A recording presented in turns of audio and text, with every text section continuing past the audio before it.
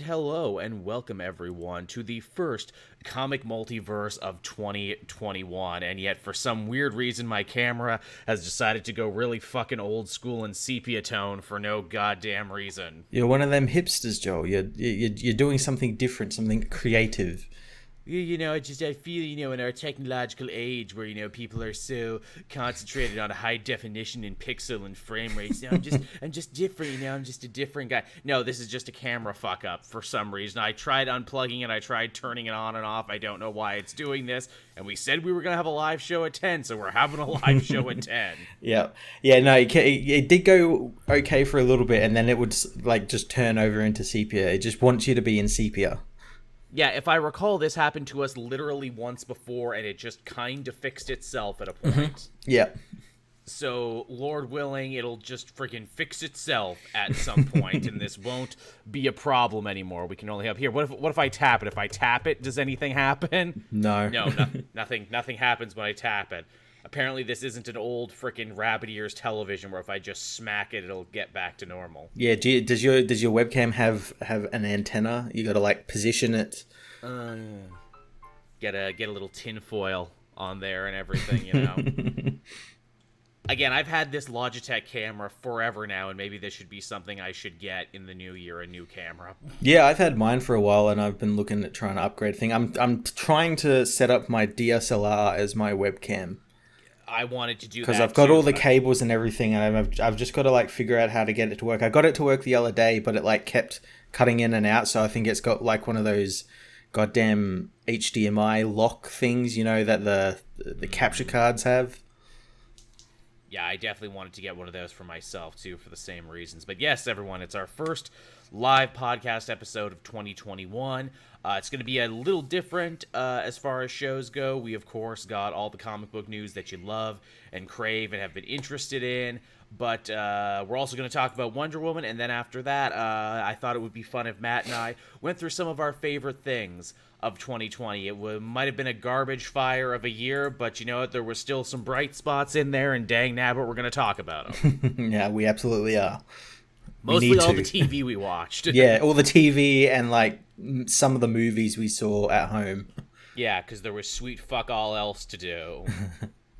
So there you go. So I guess with that, we can hop into some news stories from this week. And I guess technically from 2 weeks, because Matt and I took our regularly scheduled holiday vacation, which we don't do very often. But boy, it was nice sleeping in, wasn't it, Matt? And there only being a couple comics to have to cover every week. Yeah, it was pretty good.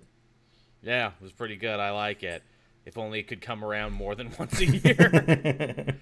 Seriously, for comic book YouTubers, the time between Christmas and New Year is as close as we get to actual time off. Yeah, that's where everyone sort of just goes away. There's only a handful of comics out every week. There was still quite a few comics, but it was a lot less than what we usually have to deal with. And some of it you could thankfully ignore, which normally you can't ignore. Yeah. So I guess our first big piece of news here is actually building on an old piece of news, and that is, hey, that Robert Pattinson Batman movie we got coming out, part of a new Batman series? Mm-hmm. Well, apparently it's not the only one, says the head of, Warner Brothers. Yeah, the head of DC Films, Walter Hamada. Yeah. Apparently we're getting a whole other different Batman franchise, but this one is going to be solely for the app. And again, he didn't specify isn't he talking about that Gotham Cop TV show? Is this related to that? No, it's a completely new, completely different thing. And I'm like, oh, did you all get really fucking frightened about the fact that you may not be able to put movies out again for another year? So it's get a Batman for the app. It sounds like a combination of that. Consider they did that thing with Warner Brothers where they announced all their movies are now going to be on their app as well as in the cinema. It sounds like a combination of that plus DC's usual. We're just going to announce all of these things that you're probably never going to see 90% of. Yeah, before we even got the ball rolling on them, we're just gonna fucking announce them. What a weird thing to do. I'm old enough to remember, and I'm sure you are too. Back in the time when DC and Warner Brothers was terrified at the idea of having any two things going at the same time that were even remotely similar. The embargoes, the bat embargoes. It stopped Batman being in goddamn Smallville, which is why we got Green Arrow. Yeah. Yeah, the very famous Bat embargo that also affected the Justice League cartoon show, too, which is why they were never allowed to go back and reference anything that happened in that show. Yeah, yeah. To think that they were so militaristic about it and so on board with it, and now they're just like, fuck it, have as many Batmans as we want. Yeah, it's starting to sort of show that, because obviously we've got that Superman show starting next month. We've got Bruce Wayne appearing in season 2 of Batwoman, which could lead to obviously Batman in that show as well. Yeah. So it seems like they've realized, oh, we can do this now. We can have these characters on TV now, and it actually be pretty good. Yeah, people like Batman, and we can put him places. It's funny too. This also coming on the back of the bigger piece of news there from DC Comics, and I guess what we can now take to mean across their whole multimedia line, this Omniverse concept that is like, hey, we did Crisis and they did Spider-Verse, and fans seem to be smart now, so maybe we can have multiple conflicting superheroes of the same type. Yeah, and they've basically said their movies are not gonna be in a shared universe, mainly because they fucked it up. And they don't know. Yeah, that's probably the biggest thing behind it. It's like, we don't know where Batman's going to be successful again. Maybe we'll get 3 more movies out of this guy. Maybe we won't. But boy, people sure seem to like streaming television now because they can't go to theaters and can't do anything. So, you know. There's also the fact that all of these plans could just immediately change when, like, say Pattinson's Batman is like a huge fucking hit, and it probably will be. Say it's a huge fucking hit, and they'll immediately change this, like, oh, we're not doing that now. This is our universe. This is our Batman now. We're not doing any other Batman. This is it.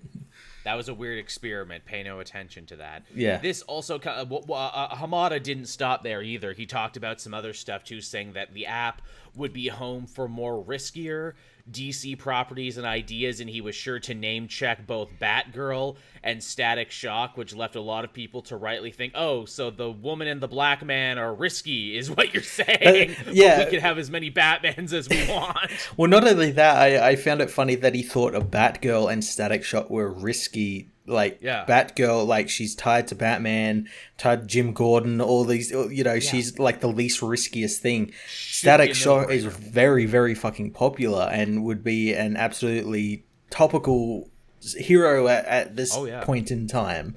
There's nothing risky about it. No, people have been asking for Static forever, and in fact, it's also kind of a fuck you to the comic people. It's like, oh, Static is really risky and everything. Aren't they bringing back the Dakotaverse right now in the comics, and you're calling it risky? Yeah. Oh, it's risky. I don't know, man. I just don't know about this thing. And I'm like, well, it's nice to know that the new head of DC and Warner Brothers Films can still fuck it up just like the last guard. That was the best tweet I saw about this, too. I don't know who said it, so I can't give proper credit, but they said something to the effect of, really? You're doing 2 Batman at the same time now? Motherfucker, how about you make one good movie first? Yeah, just make one good film that does really well at the box office, and, you know, everyone likes it, and then just go from there. Stop doing too much at once. There, your wording was better. Make one good movie that makes a lot of money. Because I still hold up Shazam, best one they did. Yeah. Not a huge moneymaker for them, unfortunately. Though it is getting a sequel, which is good. Yeah, maybe the sequel might be this big movie that they need. I certainly hope so. But so I hope you like Batman, everyone, because your Bat Cup completely runneth over. My question is that because, you know, we've seen what this Pattinson movie is going to look like, and okay, you're doing 7, you're doing again ultra realistic Batman and everything. Mm-hmm. What could they do for the app that could really like excite you? What's something like totally different that they could do to help differentiate them? Well, see, that's the thing. Like, I don't know. Like, is this going to be like a companion show to that Gotham one? But then the Gotham one's kind of a companion to this Batman film. So they said, yeah. Like, yes, because then, I have not sure. I say just like go do full comic craziness Batman. Right. Yeah. You know, like again, he's got all the fucking gadgets and bat trains and all the shit from Tynan's early run. Absolutely. I mean, you know, I'm sure this will be crass and cliche to say at this point, but just Mandalorian up Batman have really strong one and done episodes where Bruce has to do something and fights a villain of the week. He only has all the best villains of the week. Yeah, do something. Maybe do something with like the Black Case book or something, so it makes it like a weekly sort of one and done. Each week is a different case or something. How about we go full detective on it? How about we really concentrate on Batman trying to solve mysteries? Well, I think that's what the Reeves movie's doing. At least that's what it's implied by like the trailers and everything. Again, it's, hey, we saw the movie Seven. We really like Seven. So we're going to do that. And I'm like, hey, man, I like Seven too, and I like Batman. So, all right. Works for me. Hey, maybe Batman could find a little orphan boy, maybe from a circus or something, and carry him around. And if you love Baby Yoda, you're gonna love Baby Robin. An actual baby. An actual baby. That's how young. He's literally a trapeze baby when Batman finds him.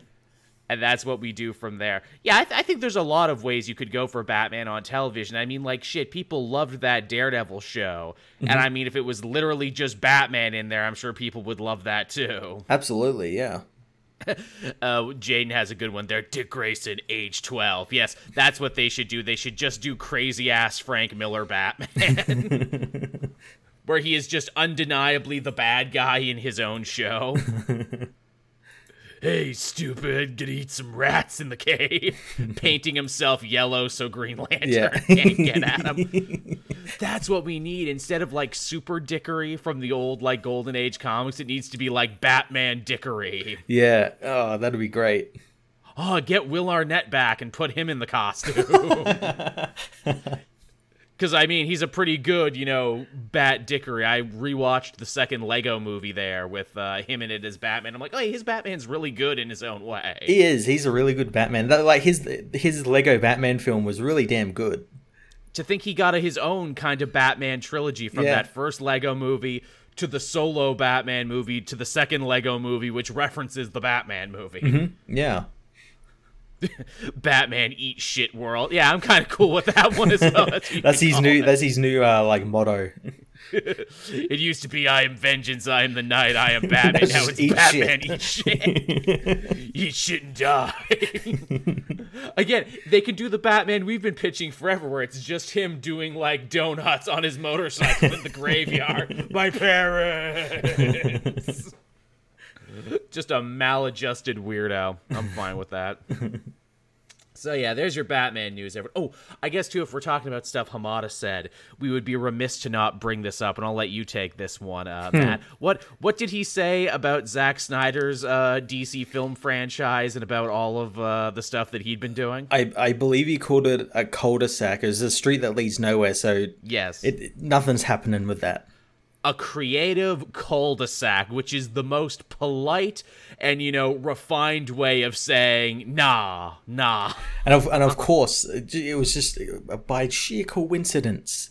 I think the day after or the 2 days after that, Ray Fisher came out and said Hamada's an evil person as well. Of course. Oh, gee, I wonder why. Jeez, I'm not saying someone has, completely... hitched their ship to someone else's. I'm just saying. If I were to say that, which I'm not, it just, it kind of looks that way, doesn't it? Also, again, too, not to, crack too much wise about how this man is running his corporation, his division. Didn't you just give him a bunch of money to finish that movie? Now you're saying it's a creative cul-de-sac that goes nowhere. Again, because of those comments, it feels like that money was a goddamn, severance pay. Right. Here, take this money, do your film, and then fuck off. Leave me alone. Is this the ultimate buyer's remorse where it's like, I spent how much on that? Why? And it's how many hours? And they're doing what? Why did I need $70 million to fix a film that people had been telling me for 4 years was already finished? Yeah. Hey guys, it's like he's just figuring it out now. Like he just got done like a big booze and coke bender. He's like, why did I spend $7 million on this? What? Who signed my name on these reports? No, that was me. Aw, damn. Well, shit, can I get it back? No? Fuck. Well, I guess we gotta roll with it then. But no, I no joke, I legitimately love Hamada, though, because he says shit like this all the time. He's becoming my favorite person to read interviews from. He doesn't seem to have a filter, which is kind of interesting for a guy like in charge of all that. Usually they're pretty PR heavy. This guy just says shit. Yeah, he's like, wait, what? It's like he says stuff, and then like if he's in the room, what'd I say? Why is everyone freaking out? What did I do? Can you believe I'm the president of this company? Can you believe they put me in charge of this division? I can't. I won it in a poker game. That's the thing where it's like, hey, how did you get to be in charge of this company? Oh, I caught a leprechaun, and instead of a pot of gold, he made me the president of this film division. I found a monkey's paw. A magic wishing rod that I could become the head of this division, but I could only say what I mean at all times. Yes, that bit in Wonder Woman 84 is actually a biography. That's actually me. That actually happened. I like that too. Hamada, what have I done? That's on his business cards. Oh, good shit. All right, so there's your Batman DC associated app news, everyone. But believe it or not, we actually got more. We do. Some Spider-Man stuff coming down the pipeline now. Hey, Matt, did you hear Spider-Man is getting a new costume? I did, and it looks fucking awful. Yeah, I'm sure it'll stick around just as long as Metal Spider-Man or FF Spider-Man or Cyborg Spider-Man or any of the other flash-in-the-pan costumes he had. The only other costume he had that did great and people really enjoyed was the black suit, which is why he still brings that out every so often. Yeah, I think this suit is just going to be like, maybe just for the issue that the cover is for, which is 68 or something. Yeah. This is 100% the artistic equivalent of clickbait. Hey, everyone, look at Spider-Man. He's got a new hat. I mean, a new costume. Yeah, he'll use it in the issue and then probably never see it again. It'll go next to, like, the Spider Hunter outfits and all these things, yeah. What did someone say on Twitter saying this costume is the equivalent of when you pass it in the video game? Like, yeah. Oh, yeah, I remember that one. Ooh, Scarlet Spider. Ooh, let me get one of the ones I like. Again, I'm sure this means nothing. I'm sure this will amount to nothing. I'm sure just the fact that people were talking about it and sharing it served its purpose. That's literally the only reason they did it. This feels like this was put together by a committee where it's like, what can we do that will get people interested in talking about this shit? Yeah, well, and we didn't even get, like, we only saw the cover for it. We didn't even get, like, what the story is. So, yeah, it's probably absolutely just, like, a one-and-done story-based suit. 100%. I do like the orange accents, though, and I liked the orange accents when Batman had them, too. People hate putting more orange on costumes, but I am all about orange on I don't like the orange accents on Spider-Man. If they were red, I could understand, because it's like, again, it's like assets from his original costume. The blue's there, the red should be there as well. True enough, yeah. If it was red, it'd be kind of fine, but yeah, maybe a bit too much white as well. Yeah, hey, Photoshop guys, get in there and fix that up. I talked about the FF Spider-Man suit, yet ironically, I actually really like the FF Spider-Man suit. There is something about that suit. It's sleek. Yeah, I think that's... Yeah, whereas this one's like an armor. Which is funny that, you know, it's like Spider-Man works because he's so simplistic, and yet the black suit is great and the FF suit is great, and they have basically almost no color. He's basically just boiled down to a logo. Yeah, yeah. But then again, that also speaks to how freaking strong the logo is. Yeah. Yeah, everyone knows what it means. Absolutely. Zeke, our resident Tokusatsu fan there, is making a Power Rangers comparison. Yeah, I see it now. You're right. Absolutely. He looks like an SPD Ranger now that you mention it. Yeah, kinda. I see it now. Yeah, he looks like, not the Orange Cat Ranger you got, but like the janitor who had like a fever dream where he imagined himself as the Orange Ranger. Yeah, that's the one. That's the one. So their Spider-Man suit, I'm sure we won't be talking about it, but again, everyone blew up about it on the internet, so we had to mention it. Yeah. Now, hey, speaking of Tokusatsu, actually, this is a beautiful segue.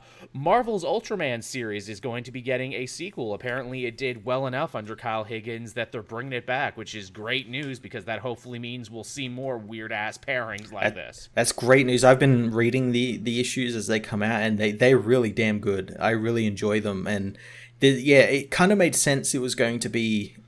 You're going to get another series because this first series is literally all just like his origin And I imagine once issue 5 comes out very soon, I think it's just going to end with him like, oh, he's Ultraman now.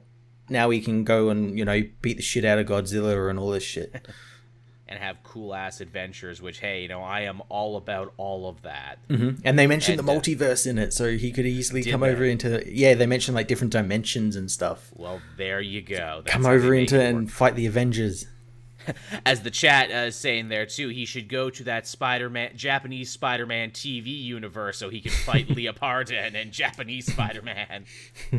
Oh my god, does Marvel own the rights to that shit? Because that would be pretty crazy to have Ultraman fight like the Iron Cross Army. They were in, was it Spider-Geddon? One of those Spider events recently. That's true. So I guess they do own the rights to it then. Yeah. I wondered if that was like a leasing deal with the TV company or not. But I think this is super cool that the Marvel Universe now includes Ultraman and Predator and Alien and Conan. What else could it possibly have? Alien, which is actually starting its run soon. Yeah, so they're saying. You gotta wonder, too, if somewhere in the Marvel offices they're talking about, like, other beloved IP that they could possibly buy up. They're like, how much would it cost for us to get G.I. Joe? Hey, we had Transformers back in the day. How much do you think it would cost for us to get Transformers?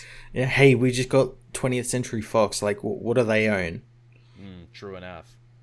They're probably eyeing, like, RoboCop and Judge Dredd, too, while they're at it. Who owns RoboCop? That's a good question. I thought I knew the answer. That Dark Horse put the comics out, or they used to. Yeah. But again, I think that might have been a similar licensing deal with whoever owned it. Because, I mean, if we can get RoboCop comics, have goddamn Neil Blomkamp come in and do his RoboCop Returns movie that got cancelled. Have him do a comic book adaptation of it. IDW and 2000 AD, which of course still owns Judge Dredd, I'm pretty sure. Yeah, they're not giving that up. No, that's their fucking bread and butter. They are the Judge Dredd house. They have literally nothing else, I'm sure, if not for Judge Dredd. He's been keeping the lights on there at that company since forever. So yeah, good on Ultraman, good on Tokusatsu. It's a good time to be a fan of all of these things. Absolutely, I'm really looking forward to this next series. It's called The Trials of the Ultraman. I like it. Now, next up, we got some Batman comic news for you, and this involves the future fate of Damian Wayne. Of course, if you read Detective Comics this week, or I guess last week, again, time fucking bleeds. This week, last week, it's all the same. If you read the last Detective Comics, you would know that he basically makes peace with his father, Batman, but ultimately chooses not to become Robin again. He actually gives the R back. And the question is, well, what's the future going to hold for him? What's he going to become? What's his fate going to be? Well, if you want to hear about that, you can read a series of new backup stories by Joshua Williamson in the Tynion Batman book. Yeah, that's pretty cool.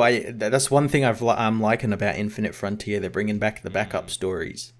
Backup stories are good. Sometimes they can be even better than the main story. And certain characters I don't think can hold up a main solo series, as Damian has showed with his last several solo series. But come on, a backup in a Batman book, that's pretty dope. And I hope if it gets popular enough, we can get an actual book called Batman and Robin again. Yeah, well, and considering like Tynion has like a huge plan, I could see that story feeding back into Tynion, and then Tynion takes back over and then goes back to Williamson.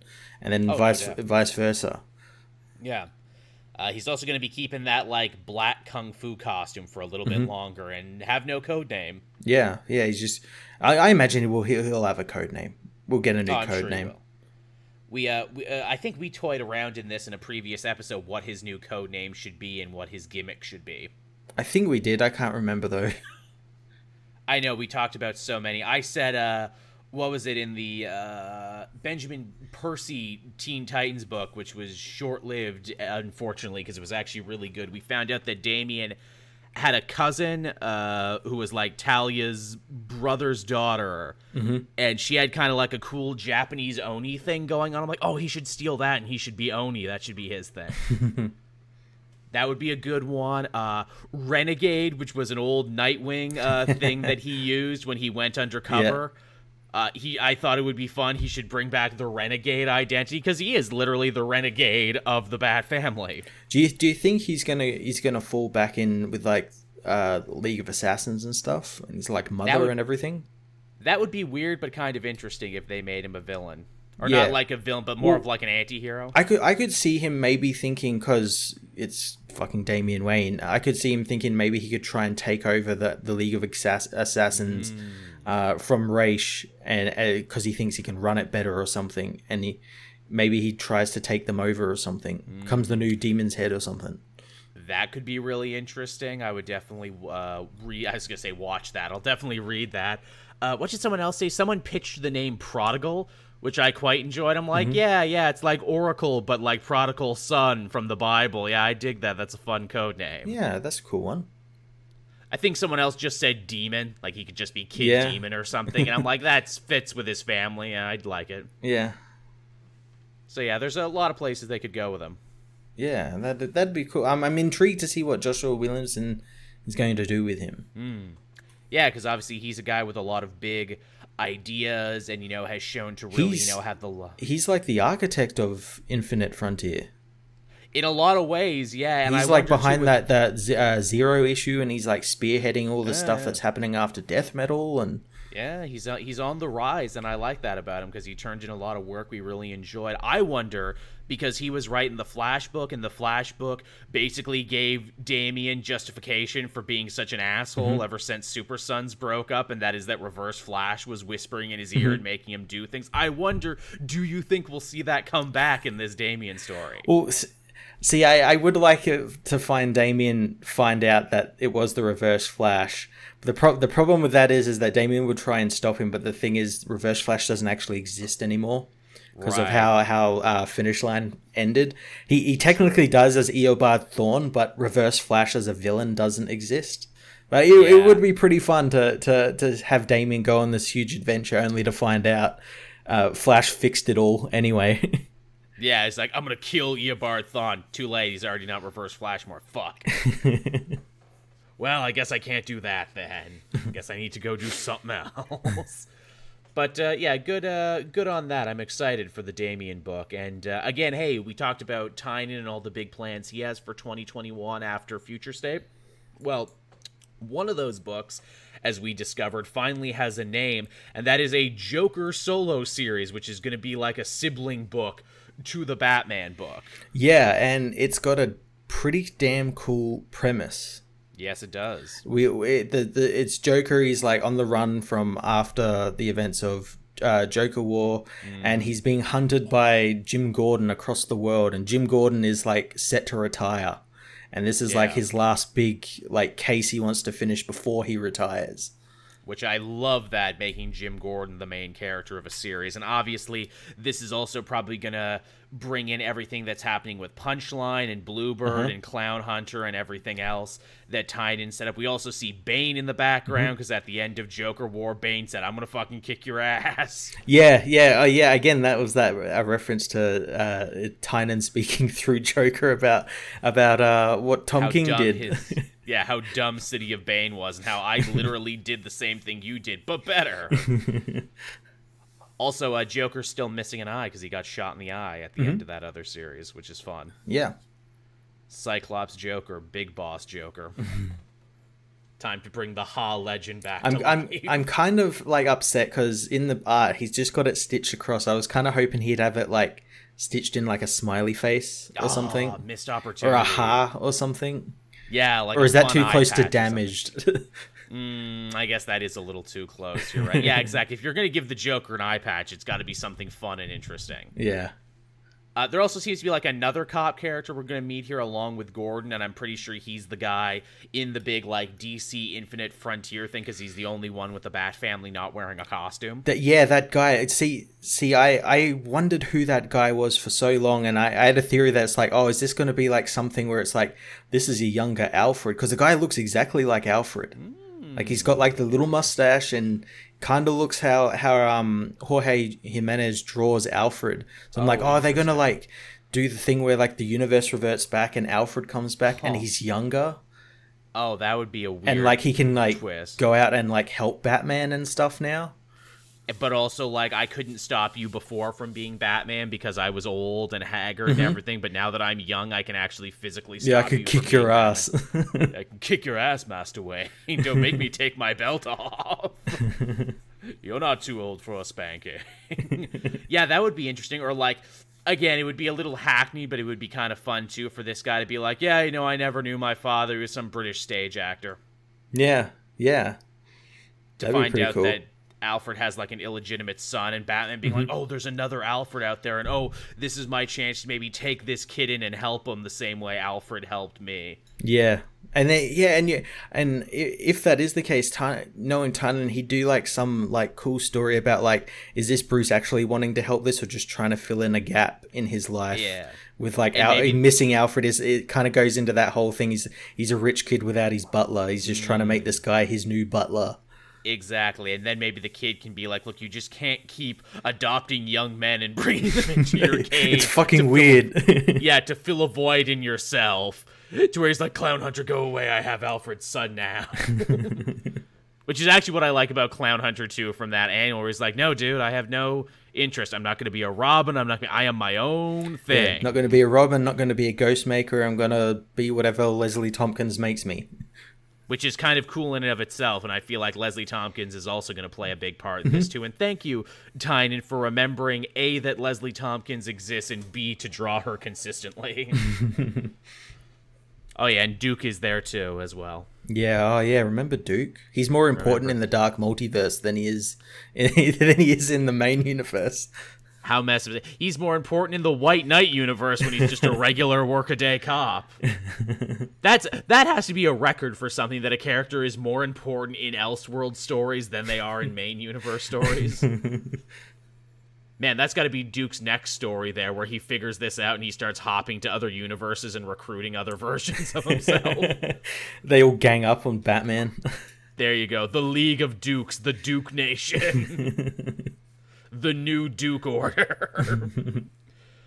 But yeah, there's the Joker book, everyone. And again, it should be stupid, but I trust Tynan because, again, he's doing that tried and true writing technique of how do you write a story about the Joker? The answer is you don't. You write it about other people and then just have the Joker exist around it. Mm-hmm. Have the Joker move through them, basically, like a force. Exactly. So you can have a book called Joker, but he's not really the star of the book. Mm-hmm. That's how you do it. All right, what else do we got going on here? So I guess from there we can, before we hop into our favorite things of the year, we can talk about, because I know people are dying to hear about this. Wonder Woman 1984 was the big movie that got released this Christmas Day, Matt, and we were all able to watch it trapped in our homes. But honestly, I thought it was pretty freaking dope that I didn't have to go to the theater to see a big superhero movie. Arguably the biggest superhero movie of the year that actually got released. I would say this is the biggest film that got released this year, at home. I'm trying to think of like what else was released, because it's not Trolls. Yeah, Trolls.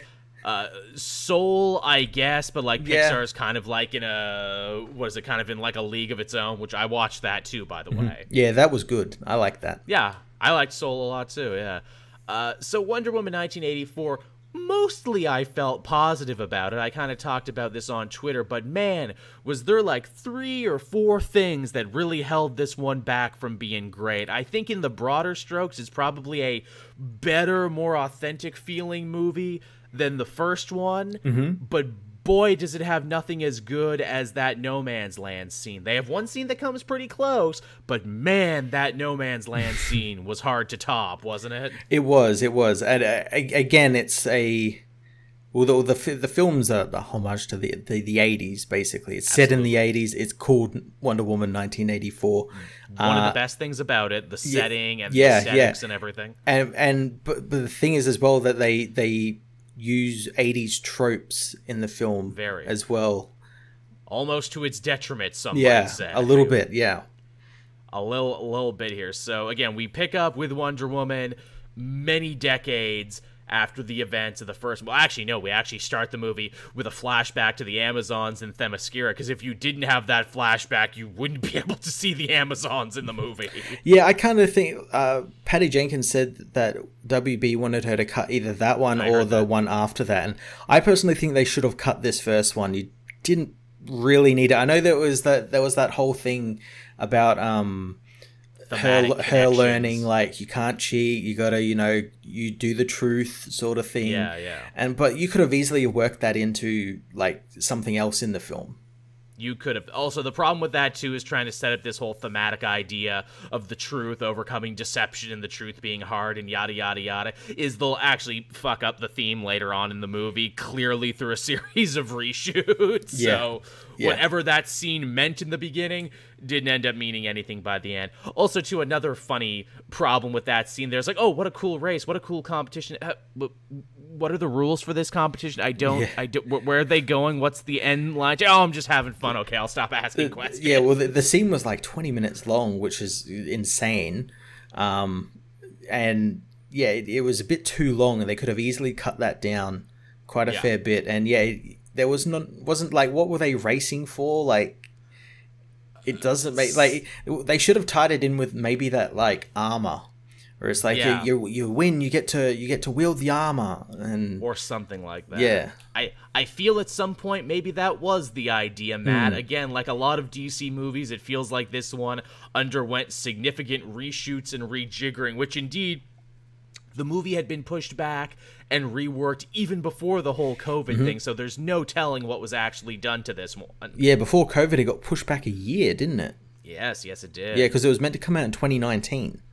Yes, and there was rumors of a lot of doctoring going on after the first test screening and everything. Apparently, the studio didn't think this one tested well. No, the WB thinks none of their movies test well, and then they get their fingers in it. And then they let fucking trailer houses re-edit it and do whatever. God help James Gunn in that fucking Suicide Squad movie, I tell ya. I like to think he's a bit more of an established director who can speak up about that. Well, then saying that Patty should be as well, though I think it comes to the fact that maybe she might have had a bit too much control. There's definitely, again, to the movie's credit, and again, I'm mostly positive about this one, there was definitely a nice sense of identity to this one. I feel I understand Jenkins more as a filmmaker from this one than I did from the first one, which felt very much like, look, you gotta make a square peg to fit in this hole, basically. Here, it's like, okay, you got more freedom, you can tell the sort of movie you want, you can, show your own film inspirations, and hey, I'm sure you noticed, too, this one had a lot of Reeves energy in it, didn't it? Oh, yeah, well, again, it's based on, movies from the 70s and 80s, and the Dawn of Superman films were, huge then. So it's only right that it borrows from those films, and the stuff like that, the scene after the Themyscira stuff where Wonder Woman's saving people and stopping bank robbers, that was so damn good. Damn good. Loved it. That's what we want from our superhero movies. We like to see our heroes acting like heroes and doing cool shit, and indeed she does. I also like they kind of find a reason to be like, hey, so Wonder Woman just sat around in between the end of her movie and the beginning of Batman v Superman. No, she fought crime, but she was an urban legend because camera technology wasn't as good. All right, whatever, fine. Yeah, sure. that was one of those things that they should have just went fuck it, just not even bothering with trying to fit it in. She's just a superhero now. She's just saving people. You didn't need to do the thing where she's telling people to be quiet about her existence and using her crown to take out cameras was pretty fun. That was really good. Hey, remember when that bulletproof supermodel saved us at the mall? Yeah, I haven't shut up about it. As Zeke says, the Highlander quickening homage was neat. Yes, because Wonder Woman is basically a Highlander now, complete with Highlander problems. She's sad because she lost the love of her life, and she feels directionless in this modern world and continually having to start over and everything. And I'm like, all right, I get that. I can dig that. I can get behind that. Yeah. Again, sort of the Steve Rogers, woman out of time sort of thing. Woman out, although doing much better because again she's clearly up on all the modern technology and working at the Smithsonian and everything. She does love her pictures, which I fucking love when we see her apartment and she's got all these old pictures and there's one of Etta Candy and they're at Ellis Island and she's old and everything. I'm like, Wonder Woman, you shouldn't be having those pictures out in the open. What if someone broke in? They would know who you are. Oh shit, Batman v Superman was all about Luthor stealing her stupid fucking pictures, wasn't it? Oh my god. I hate that this actually tracks with this dumb universe now. I hate that that's actually super in character. that Wonder Woman just cannot help but leave pictures everywhere, incriminating pictures that betray how young she is, or how old she is, actually. That scene there in the mall, super awesome, and also very reminiscent of one we got in DC Rebirth, actually, where Wonder Woman stops a similar shootout in a mall. Yeah. Oh, what issue was that? I know exactly the issue you're talking about, because Nicola Scott drew it. Stuff. Yes, and it was really, really good. I wonder if that's where this came from, because she's credited in the credits. Well then, yes, then I'm probably 100% sure that's where it came from. Yeah. So yeah, she's living her life. She's getting along there and working at the Swissonium, because naturally, being as old as she is, she knows a thing or two about antiques. And we meet Kristen Wiig as Barbara Ann Minerva, the cheetah. What did we think of her? I didn't like her at all. She again falls into that goddamn comic book trope that I saw that everyone posting it. You've got Edward Nygma, your Jamie Foxx as Electro, Pamela Isley. All these Aldrich Killian, all these people who are they're like the nerdy character, and they're socially awkward because they are a nerdy character.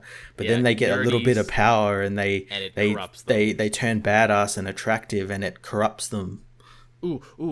Hector Hammond. Don't forget Hector Hammond from Green Lantern, which again, the thing that most of those have in common too, and especially here with Barbara, which annoyed me. Barbara is again, awkward, nerdy, but genuinely nice, and doesn't seem to have a bad bone in her body. No. And she only turns bad because of the wishing rock that she doesn't fully understand. And yet Wonder Woman reads her the fucking riot act later on in the movie and oh, you're trying to make up for your weakness and I'm like, wow, Wonder Woman, why are you being such a bitch? Yeah. To this woman who really didn't deserve. Clearly there was supposed to be more that got cut out. Yeah, well, there's a scene, and it's only in one scene. I said in my review, there's only one scene, and it's never mentioned again in the film. And it's at that party scene once she gets her wish and she turns up at the party, and everyone's looking at Wonder Woman, and then Kristen Wiig turns up and everyone's looking at her, and Diana kind of looks at her like, oh, fuck you, bitch. Like a little bit of jealousy. I'm like, oh, was that meant to be a play into that? Was that meant to be more to that? Because it's not referenced ever again. No, it is not. But actually, I'm sure that was part of a bigger storyline at one point. You know why? Because the original Cheetah in the comics, no shit, gets mad at Diana and becomes a supervillain in the first place because Wonder Woman showed her up at a party. I'm not fucking making that up. That's actually from the books. Yeah. So the fact that may have been a storyline at some point makes sense. It's also kind of funny too, because during their big fight at the end, when Cheetah's oh, stop patronizing me, Wonder Woman, she hasn't been patronizing you until right now, in which case, yeah, I agree with you, Cheetah. I don't agree with Wonder Woman. Because you've shown to be nothing but nice, and all the bad stuff you have done has literally been out of your control because of the device that is the wishing rock and its very inconsistent set of rules. Yeah, they needed to have something where it's oh, you get your wish, but it amplifies something that'll make you evil or something. It's so uneven, the wishing rock, because even from the first scene where it's oh, I wish I had coffee. Ooh, that's hot. Really? So that was his monkey's paw? He got coffee, but he burned himself. But she's losing powers, and she's becoming a monster, and he's getting all sick and the wishing rock is very uneven. What they should have done is they should have, because what happens is the wishing rock turns into Pedro Pascal, because his character Maxwell Lord, the con man that he is, wishes for more wishes basically, and to become the person to give the wishes, because he gave big brain scheme. Because he gave the wish to Barbara. What it should have done was it gave her a wish, but it also, because it technically gave it from Maxwell, and he's all about greed, it should have amplified that in her as well. Yeah, there's a lot of okay, so I don't hate the wishing rock as a concept. In fact, I love how weird in comic book it is. Yeah, oh yeah, it's an absolute comic book thing. I'm glad it's not a big space laser or a laser beam in the sky or any of that other dumb shit. I like that it's a cool magic MacGuffin with a weird thing to it. I just wish they worked out the rules a little harder, and apparently, again, there was other stuff with the rock that never made it in the movie. Apparently, it was supposed to be a dream stone from, Dream of the Endless. Oh, God, okay.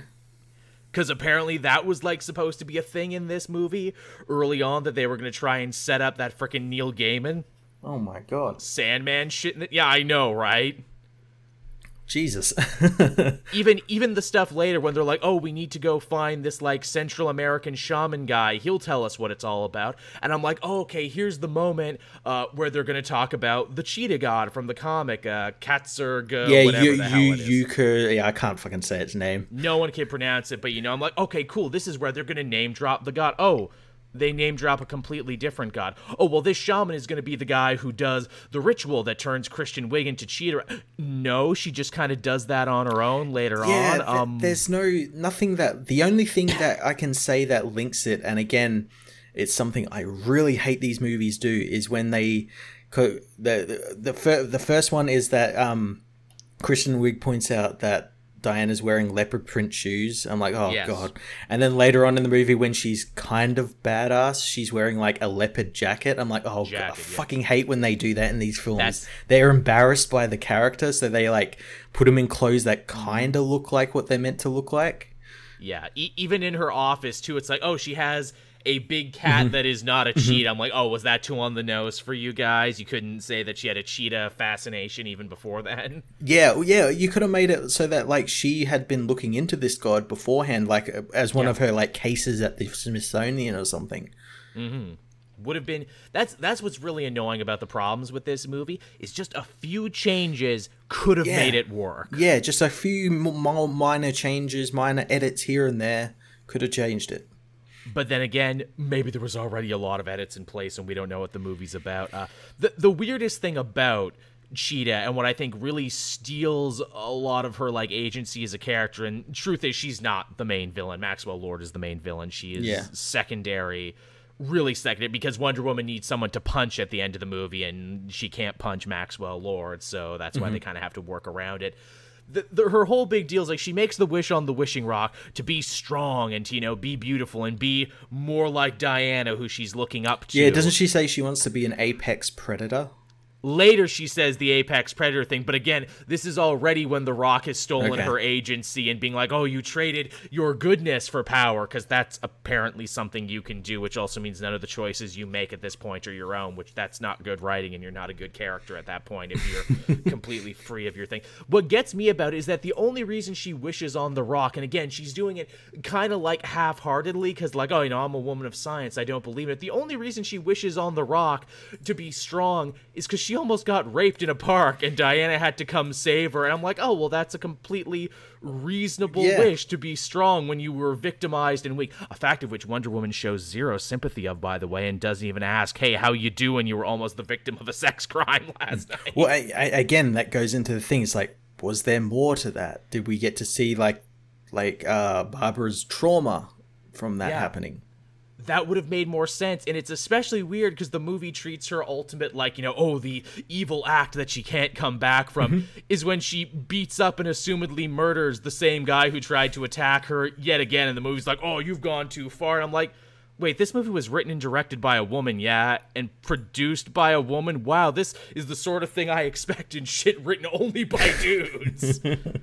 Like, is this not the very thing they say, oh, we need more diverse writers' rooms with more women on it so stuff like this doesn't happen? Well, apparently stuff like this happens even with an all-woman regardless. team.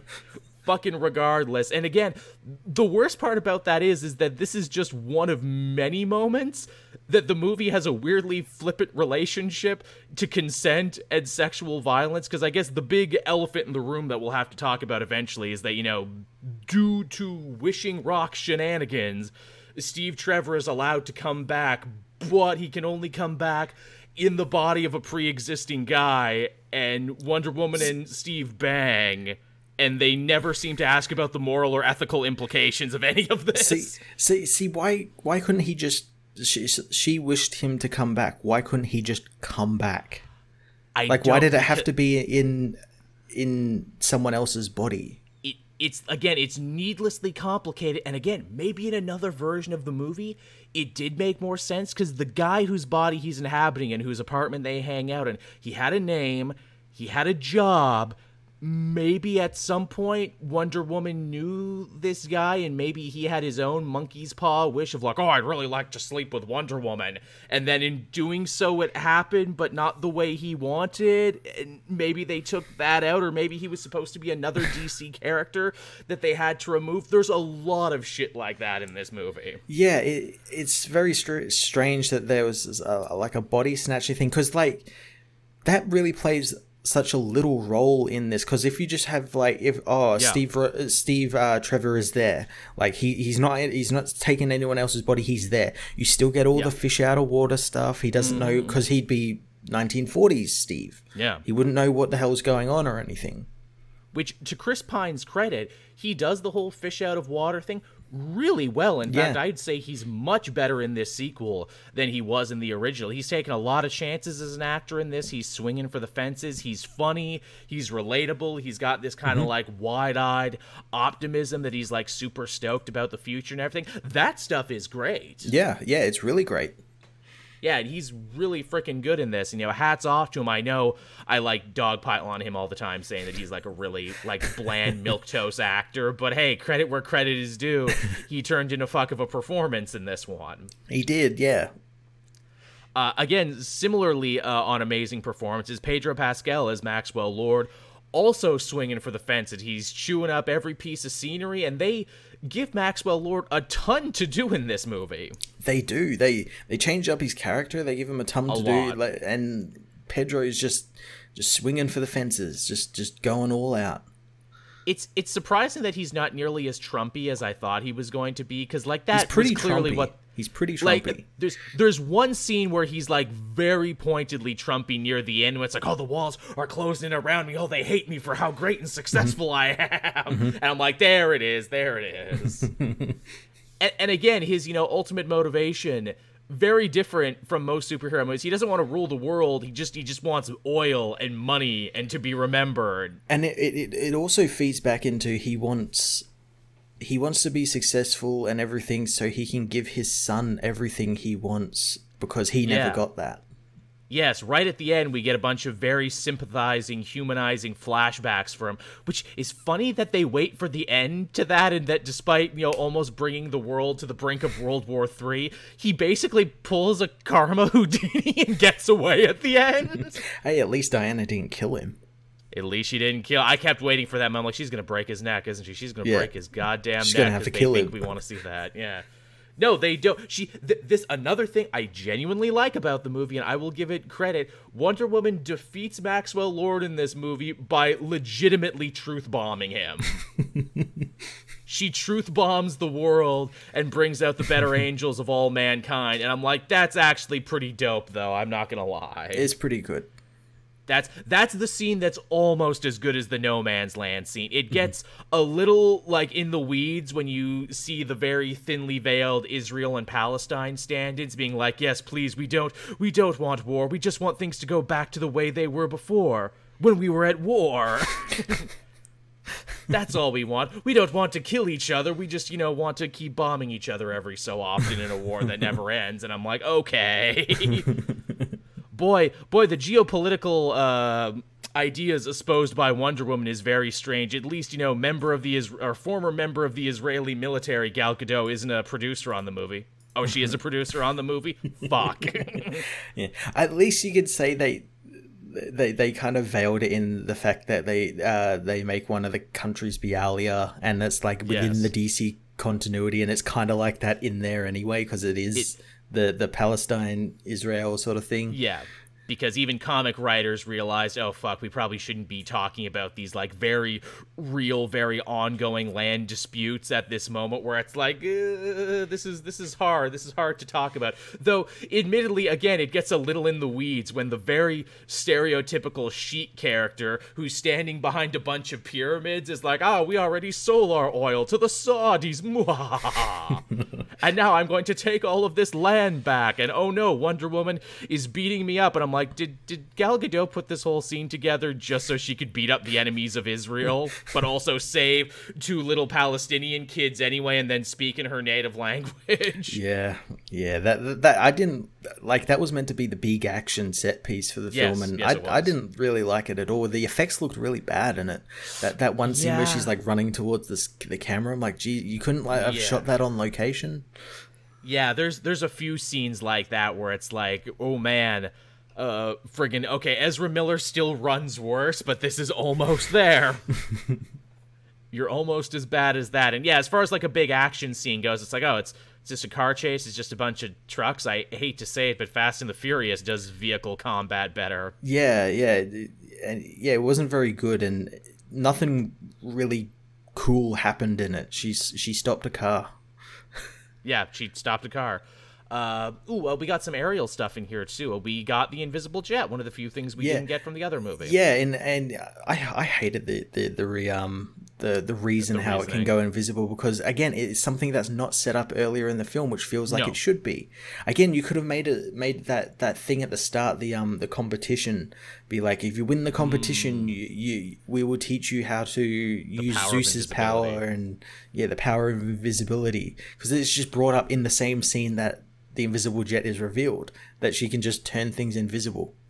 Again, I was easy going at that point, where I'm like, okay, sure, she's a demigod. We set that. She's had 50 years to work on her powers, so she knows how to make stuff invisible now. What got me, though, and again, I'm sure more stuff was cut from this scene as well, because she's allowed in the bunker by, like, showing her credentials, and I'm like, okay, I guess she can do this as part of her job at the Smithsonian and everything, so they allow her in. She knew the jet was there and everything. Then the second they leave, they start trying to shoot her down. It's like, but wait, doesn't she know that? Shouldn't that come back on her later, that she tried to steal a jet? Okay, whatever. No, wouldn't someone know that this woman, who in America is foreign, and we've got this thing with the Soviets happening at the moment, like she stole like military equipment. She literally showed her badge, like, hello, Diana Prince, coming to steal your jet now for a minute. Yeah. The invisible jet is nice, too, because it gives Steve something to do in the movie, and he's involved in quite a few of the action scenes, only for later in the movie to be like, oh, but Wonder Woman actually learned how to fly on her own, which is hilarious, because if you go back in our original review, we talked about that, because Wonder Woman jumps off the building at the end of that movie, and it's like, oh, are they implying that she's going to learn to fly like she can do sometimes in the comics? Yeah, and that's the thing, she never does in, like, Batman v Superman or Justice League. So again, it's that thing that they put the cart before the horse sort of thing. But yeah, no, I like that flying scene where she learns how to fly, and it was really cool. I like that at first it wasn't really flying, it was more just jumping and lassoing lightning bolts, which is fucking cool and metal as fuck. Yeah. They kind of Thor it up a little bit too, where it's like, she's flying, but she's falling with style, and she's using the lasso as like a propeller and everything. And I'm like, you know what? I usually hate over explaining and stuff, but all right. Yeah, it works. It works. It makes sense. They put a lot of time and effort into this, not just in a how does this make sense, but also in a how do we make this look cool on screen. Mm-hmm. Yeah, that's what I dug about it. What else is there in the movie that we can talk about? Yeah, she truth bombs everyone at the end and brings out their better angels, which is pretty nice and pretty cool, actually. Yeah. Do we want to talk about the actual look of Cheetah? Because it doesn't look very good. Yeah. It looks exactly like it does in the trailer, because that's basically the entire scene. It looks like cats. Yeah, she's only a cheetah right at the end of the movie and everything there. And again, basically exists just so Wonder Woman can have someone to punch, which is a bit of a shame. But then again, as I thought back to, I'm like, hey, wait a minute, Cheetah, Wonder Woman's arch nemesis, relegated to just being a fight near the end of the movie, basically a henchman. Aquaman fighting Black Manta basically as a henchman in the middle of the movie. The Joker fighting the Suicide Squad in the middle of the movie. Is this just kind of how DC does things now? Yeah, it's just a cookie cutter. They've got like the general outline, and they just fill in press F to find all these words and replace them with whatever hero this movie's in. But at least she wasn't a big armor monster, so I will give it all the credit in the world for that. At least she was different. It wasn't a CGI like the end of Wonder Woman 1. It wasn't some big random CGI fight that they changed at the last minute. Yeah. Weird, too, how the villains all just kind of get away at the end. Sheeta gets away, too, and it's left open-ended if she, like, relents her wish or not, or her original wish, I guess. Because apparently you can get 2 wishes. The wishing rock is weird. It is, yeah. Yeah, and I'm glad that Maxwell Lord lives, mainly because it could mean he could come back, though I don't know where. Yeah, true. Could happen anyway. I mean, for, however divided people were on this movie, and honestly, I was surprised people were as divided on this one I'm as it surprised that was. so many people kept saying it was like the worst movie they have ever seen, and I'm like, oh, not even close. It's not even the worst film in the DC universe. Like, I might watch this again. Yeah, I definitely will. I was so surprised at how many people like vehemently hated this film.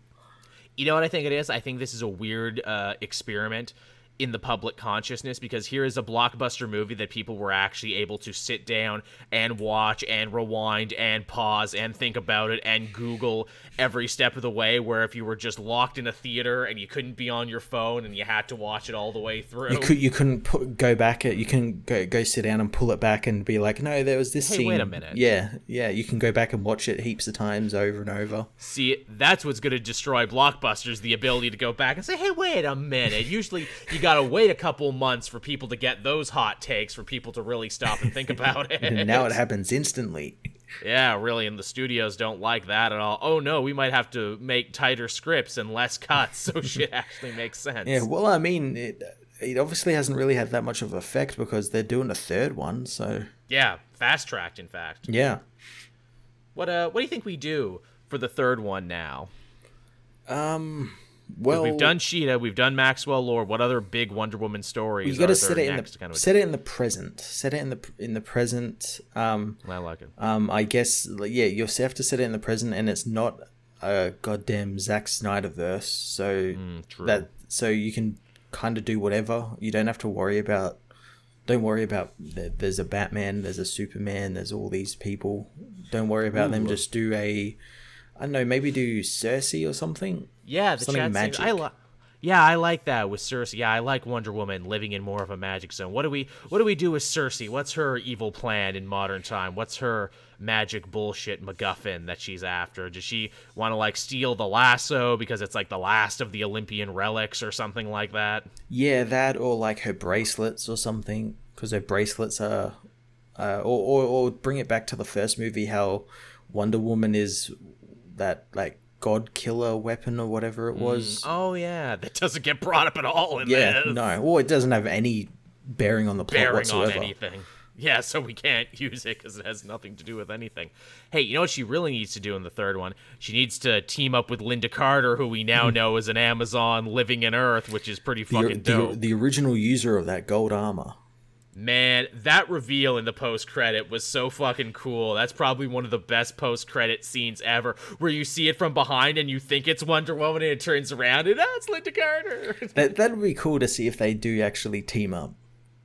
Yeah, because it's like, why not? Yeah. I guess, too, if they do a third one, it should be like the big return to the Themyscira, because we've clearly seen now that she hasn't been home since. Yeah, I guess maybe, return to Themyscira and maybe introduce like Donna Troy or something, because I think someone found out, because it was revealed Patty had been talking with WB about Wonder Woman since like 2004 or something, and they went through all these scripts, and someone had actually found one of the old scripts, and it had a piece of dialogue and action that was for Donna Troy that is in this movie, but for Kristen Wiig's characters when she pulls the door off the fridge.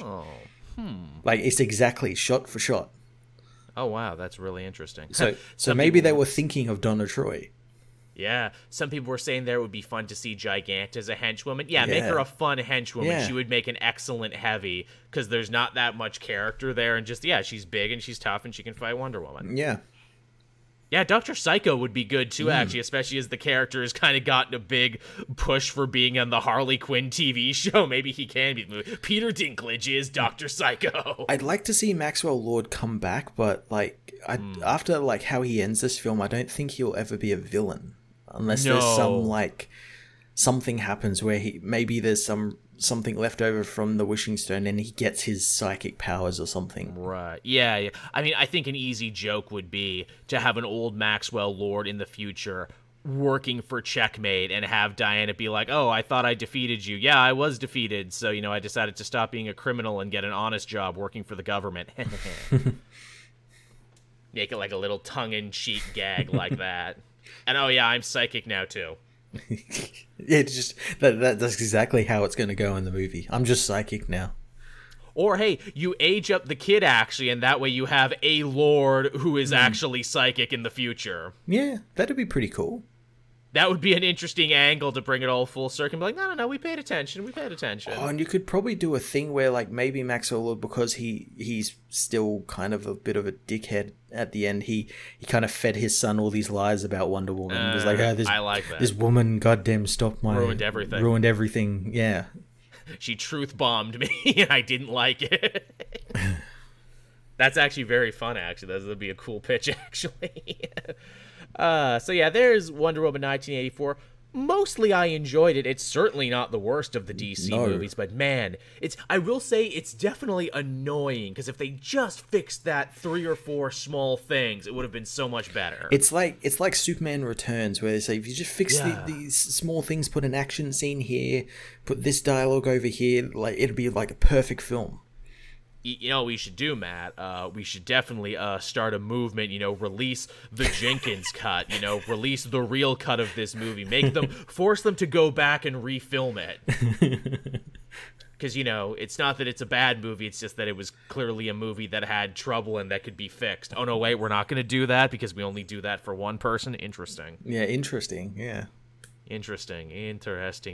Who, actually, Snyder and his wife produced this one, too, which makes me wonder, Did they, though, or is that just sort of like, they're contractually obligated to be credited? You know how, like... Somewhere, yeah. They don't, how some producers don't have anything to actually do with their film, they just have their name on the film. It's the same as, like, Jeff Johns helped write this script, as well as... Yeah. Can't remember what the guy's name was, but he wrote that Doom movie with The Rock. Right. Yeah. Yeah, Yeah, maybe it's a contractual thing. Who's to say for sure? Because, I certainly didn't feel their fingerprints on this one at all. Absolutely. This is, like, complete opposite of what Snyder thinks these characters are like. Yeah. And I will much rather see, this vision come to fruition, because I think this one, had more, A, artistic merit, and B, actually had more, like, comic book connection to it. You had fun while watching it. You weren't miserable. Definitely. Yeah. It actually, felt like it wanted to tell a story about a hero doing heroic things and trying to be an aspirational figure and not, like, deconstruct Wonder Woman. In fact, hey, maybe the worst thing I can say about Wonder Woman's journey in this movie is that she basically just has a truncated version of her, like, character arc from the first one, loving Steve, being sad about Steve, having to let Steve go so she could have her powers back and everything. Which, again, it's not a bad journey. Again, it's Highlander is what it is. Yeah, yeah. Though I also can't fault people for being like, really, all this time later in Man's World, and she's still hung up on Steve and has had nothing else going on in her life this whole time. Yeah, you would have thought, like, by now she would have learned to move on, especially since she lives for as long as she does. Like, contrast and compare that again to Steve Rogers, who was still hung up on Peggy, loved Peggy, never loved anyone else, but at least, he had fun. At least he, like, watched Star Wars and, like, got up on references and everything. Wonder Woman doesn't even have a TV. No. Do you know how much primetime viewing you were missing Wonder Woman in the 80s? How many great references you could be making that you don't got? Now you don't. Yeah, apparently, Wonder Woman doesn't need no dick, apparently. See, apparently she's just fine. Sitting alone in her apartment with old pictures and no TV and not taking part in life at all. Oh. Until Batman v Superman, in which case she gets off that Turkish airline flight and gets involved again. Oh, yeah, I forgot she got in that Turkish airline flight. See, that's the real problem with Wonder Woman 1984, no Turkish Airlines. Yeah, if I had the Doritos factor, if I had the Doritos tie-in, it would have made $1 billion. Would have put it up all the way. That was a real theory as well. I don't know whether you saw that for, I think it was Batman v Superman, the Doritos factor. Do explain the Doritos factor. Along with, like, the sales of, like, Batman v Superman themed Doritos and everything, the movie would have made $2 billion or something. Oh. Like, but Marvel, the usual, it's lunacy. Absolute lunacy. Naturally. Ain't it always the way? All right, so with that out of the way, everyone, I know everyone really wanted to hear our thoughts on that. We can talk about our favorite things of the year that was 2020. In fact, I have a whole list in front of me right now broken down into comic books, TV, movies/documentaries, and video games. And my video games list is hilariously small because I'm becoming an old man who can't get in near as much gaming as he used to. I'm still in Act 2 of Cyberpunk, not because I'm going slow, but because I want to make sure I get every side quest before I go to Act 3, because apparently some get locked off if you go too fast. They do, yeah. Which, man, I'm glad I heard about that. That game is fun because it's like, okay, you'll do a mission for someone that'll be part of the story, then you'll unlock a whole series of please become my friend missions. And I'm like, these probably seem important. I should do all the be my friend missions. So that's what I'm doing. Also, I went full shotgun build, so I'm just literally melting everyone with a shotgun in every room I go into. What type of shotgun? Carnage shotgun. Yeah.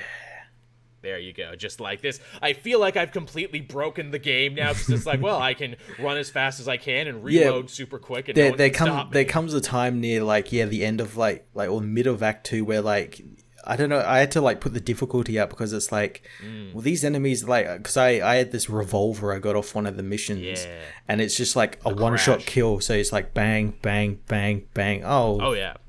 They're all dead. I did very much enjoy, doing the muggings and the gang hideouts, because I'm basically just freaking role-playing RoboCop Dead or Alive, they're coming with me, boom, boom, boom.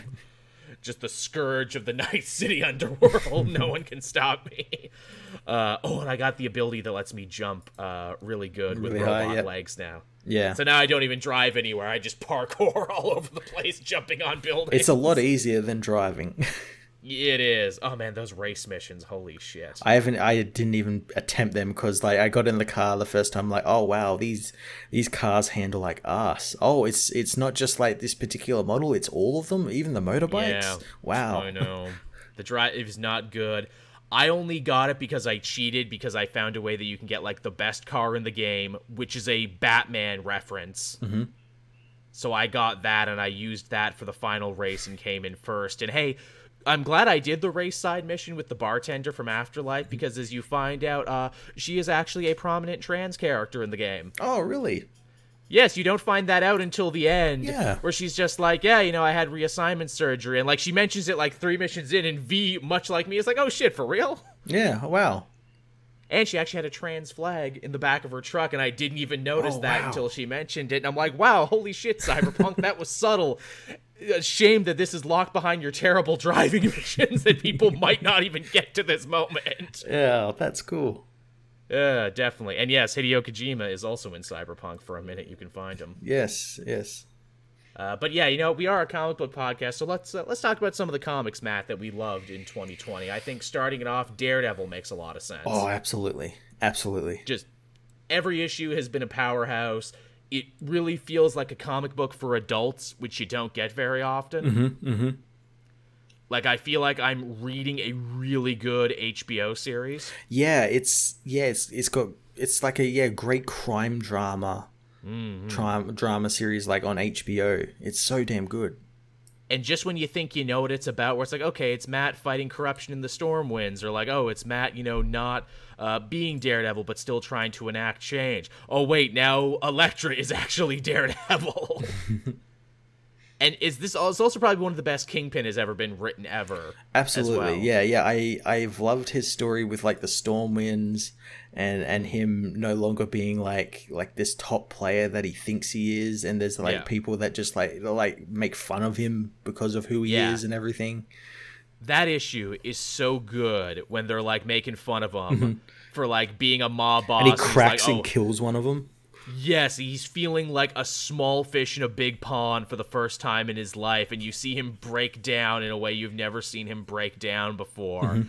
And it's really sad and affecting. I'm like, God damn, Chip Zdarsky's writing fucking art right here. Yeah, it's so damn good. It really is. Tom Taylor had a killer year this year as well with Deceased, Dead Planet, and Suicide Squad. And I think Unkillables was this year too, wasn't it? Yep. Yeah, right at the start. So yeah.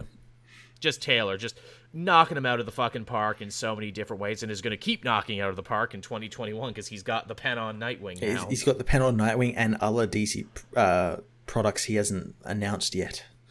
So that's good. I mean, Dead Planet continues to just be so cool and so interesting from an idea that could have been so artistically brain dead and like, oh, we're doing zombies in the DC universe. Yeah, but what if it was good, though? Yeah, again, it's like Injustice all over again. And Justice had no reason to be as good as it was because it was a fucking tie-in to a video game comic. I have to imagine when that first started, they think, oh, we're going to do 3 issues and people are going to read it and then be like, whatever. But no, they just kept continually bringing like quality writing to it and going into these different characters and everything, and it was great. I think why it works so well is Taylor really zeroes in on this idea that not all apocalypse fiction really narrows in on, and that is that end-of-the-world stories are at their best when they're also show what you're made of stories. Mm-hmm. Which when the chips are down and everyone's dying and nothing matters, it shows like, who is going to stick to their guns and, who's good will rise to the surface. And that works very well in a world of superheroes who are all about, showing the good inside them and in everybody. Absolutely. Absolutely. And again, he took that old cliche of, Superman turning evil and like made it interesting and made it like compelling and cool. Sure did. Suicide Squad, I mean, was just great because, so again, good. Taylor, he understood why Suicide Squad is good when it's this super spy skullduggery thing going on, and also that he told a great Suicide Squad story without Waller. He put Waller on a shelf and she wasn't involved in the whole thing. Yeah, without Waller, didn't make Harley Quinn the center of every single plot. Just made her part of the team. Yeah, this was Deadshot's book, basically. Absolutely. And also invented several new characters in the Revolutionaries that I hope stick around because they definitely have legs. Absolutely. It was crazy, too, because we've seen this idea before. It's like, well, what if the Suicide Squad went up against an anti-Suicide Squad? And sometimes, it's, the Jihad. Sometimes it's the Secret Six. But here, I love this idea of the Revolutionaries, a group of people whose lives were ruined by Task Force X and the government and who have banded together to try and strike back at them. And that frickin' Harley and Deadshot found themselves within the ranks of this group. Yeah, within the ranks and then agreeing with them. Yeah, because they too have had their lives ruined by Task Force X, none more so than Floyd Lawton. Oh yeah, absolutely. Man, to think made him such a great character, then killed him. But yeah, that's what makes it so much. It was an more earned effective. Death. Sure was. And again, as Lich Lord Chris says, the best Black Mask has been in any story in 20 years? Yeah, again, paying off that really kind of crappy one-shot he did for Year of the Villain. Who would have thought? Yeah, no one. I certainly wouldn't. But man, that reveal, one of the best reveals, one of the most rewarding reveals, too, where it's like, Tom Taylor knows I read everything he writes. Paid me back. Love it. Shit. What else was there this year? Oh, Immortal Hulk. I mean, just continuing to be great. Just, I have never seen a series that bends genre as much as Immortal Hulk. It's a monster movie. It's, Heaven and Hell magic-based series. It's friggin', everything. It's a modern-day political polemic. It's a cosmic horror story. It's The Thing and the Hulk sitting down in Coney Island and eating hot dogs and talking about life. Yeah, the one issue I read, because it was a King in Black tie-in, was the Immortal Hulk tie-in for that. Did you end up reading that? I flipped through it, but never got around to it. I know it was so completely... It was wordless. Yeah, it was so good. It was Hulk battling... Or it was actually more Bruce battling a symbiote through like a Macy's. And using like all the different, like, doing like home loan traps, basically. Nice. And them keeping the continuity, too, because technically Banner is gone and, like, the Hulk has been taken by the leader. And, man, making the leader into an interesting villain. And, again, bringing this whole, like, heaven and hell, angels and demonology thing to the world of the Hulk, which... If you pitch that to me, I'd be like, that's fucking stupid. The Hulk shouldn't be a magic character. Then you let Al Ewing write. It's like, oh, this is goddamn genius. Yeah, it was so damn good and so different from what every other Hulk series but before this has been, and probably whatever will come after this. I'd hate to be 100%. The person to come after this. Oh, I know. This is Swamp Thing-esque. This is like Alan Moore on Swamp Thing-esque. Yeah, the definitive really run on the character. Yeah. Like, this is as close, like, and it pays homage to everything that's come before in Hulk. And what is shocking, too, about that series, Al Ewing basically invents nothing new. No, yeah, it's all, like, things that already existed or things that, like, have been hinted at but never explored. Yeah. He just reorders it, and then sometimes he even does fun little reprints of old stories to be like, look, this is what I'm referencing. Yeah. This is what's canon in my mind. But yeah, friggin' Immortal Hulk, so good. And it's gonna have an actual, real, proper ending. That's good. That's good. Yeah, he's not gonna let it go on forever. He has an end in mind. Two things from Gene Luen Yang I absolutely loved. Superman smashes the Klan. Yes. Which is so good, he's getting a Superman book now. And Shang-Chi from Marvel, which has just been immense amounts of fun. It's been really damn good. I actually caught up on the last 2 issues. It's been so good. I'm one behind on Shang-Chi, but I definitely want to catch up. Man, how cool is it to take a character like Shang-Chi that has had, admitted problems with mainly having white people write a Chinese character in broken English, but then put someone like Gene Luen Yang on it, be like, no, I can fix it in just a little bit and actually modernize it and have it make a lot of sense. And he does. And speaking of broken English, he makes fun of that. Yes, he does. He makes fun of that. Certainly does. And it feels like, what is it? Both Superman smashes the Klan and Shang-Chi, what are so cool about it is that they feel really autobiographical. Like Luen Yang is drawing a lot of his own life to inspire this book, which makes it feel raw and authentic in a way I think a lot of superhero books aren't. Because like even good writers have a hard time relating to their characters this way. Yeah, absolutely. Yeah, this guy he did write a book that kind of detailed like his life and stuff. I'm blanking on what it's called. It's got American in the title. American Chinese, I think, wasn't it? Yeah, American born Chinese or something. Yeah, which is a lot of what both Shang-Chi and Superman smashes the Klan are about. Yeah, so he draws from a lot of his own experiences, and I imagine what experiences his like parents have had as well. Yeah. It's really, really good, and man, the book is so good. I hope that the movie can capture like a little bit of how good the book is. Like already it has this like extra thing of like, well, of course the Shang-Chi movie will be great because the books are like, they're fun, but like they could be so much better. Now it's like, oh no, now the book is great. I hope the movie is great too. What else do we have going on here? What is it? That Punchline one shot, and basically, what Tynion is setting up for Batman in general, I really enjoyed. Yeah, his that Punchline book as well, like really sold home. Oh, to some people it did. Some people it just went over their head again. Oh, of course. The fact that Punchline is like a commentary on these type of incelish Joker fans. Yeah. Homegrown terrorism in the United States. Yeah. This inspiring of madness and using social media to let it get everywhere. And it's like, oh, the Joker's bad, but at least he doesn't know how to work a fucking computer. If he did, how terrible would it be? And the fact that, Tynion is setting all this up. And I know people felt a lot of ways about Joker War, about whether or not it was a good event or anything, but you cannot deny that Tynion has used Joker War to great effect to set up everything else that's happening in his story. Absolutely, yeah. Everything, it's still like, we're still feeling the effects of it. We've got characters coming in because of the Joker. We've got that Joker book that's going to obviously pick up after what happened in that, with Punchline and everything, all the stuff with Punchline being in jail and their trial and everything. It's all really damn good stuff.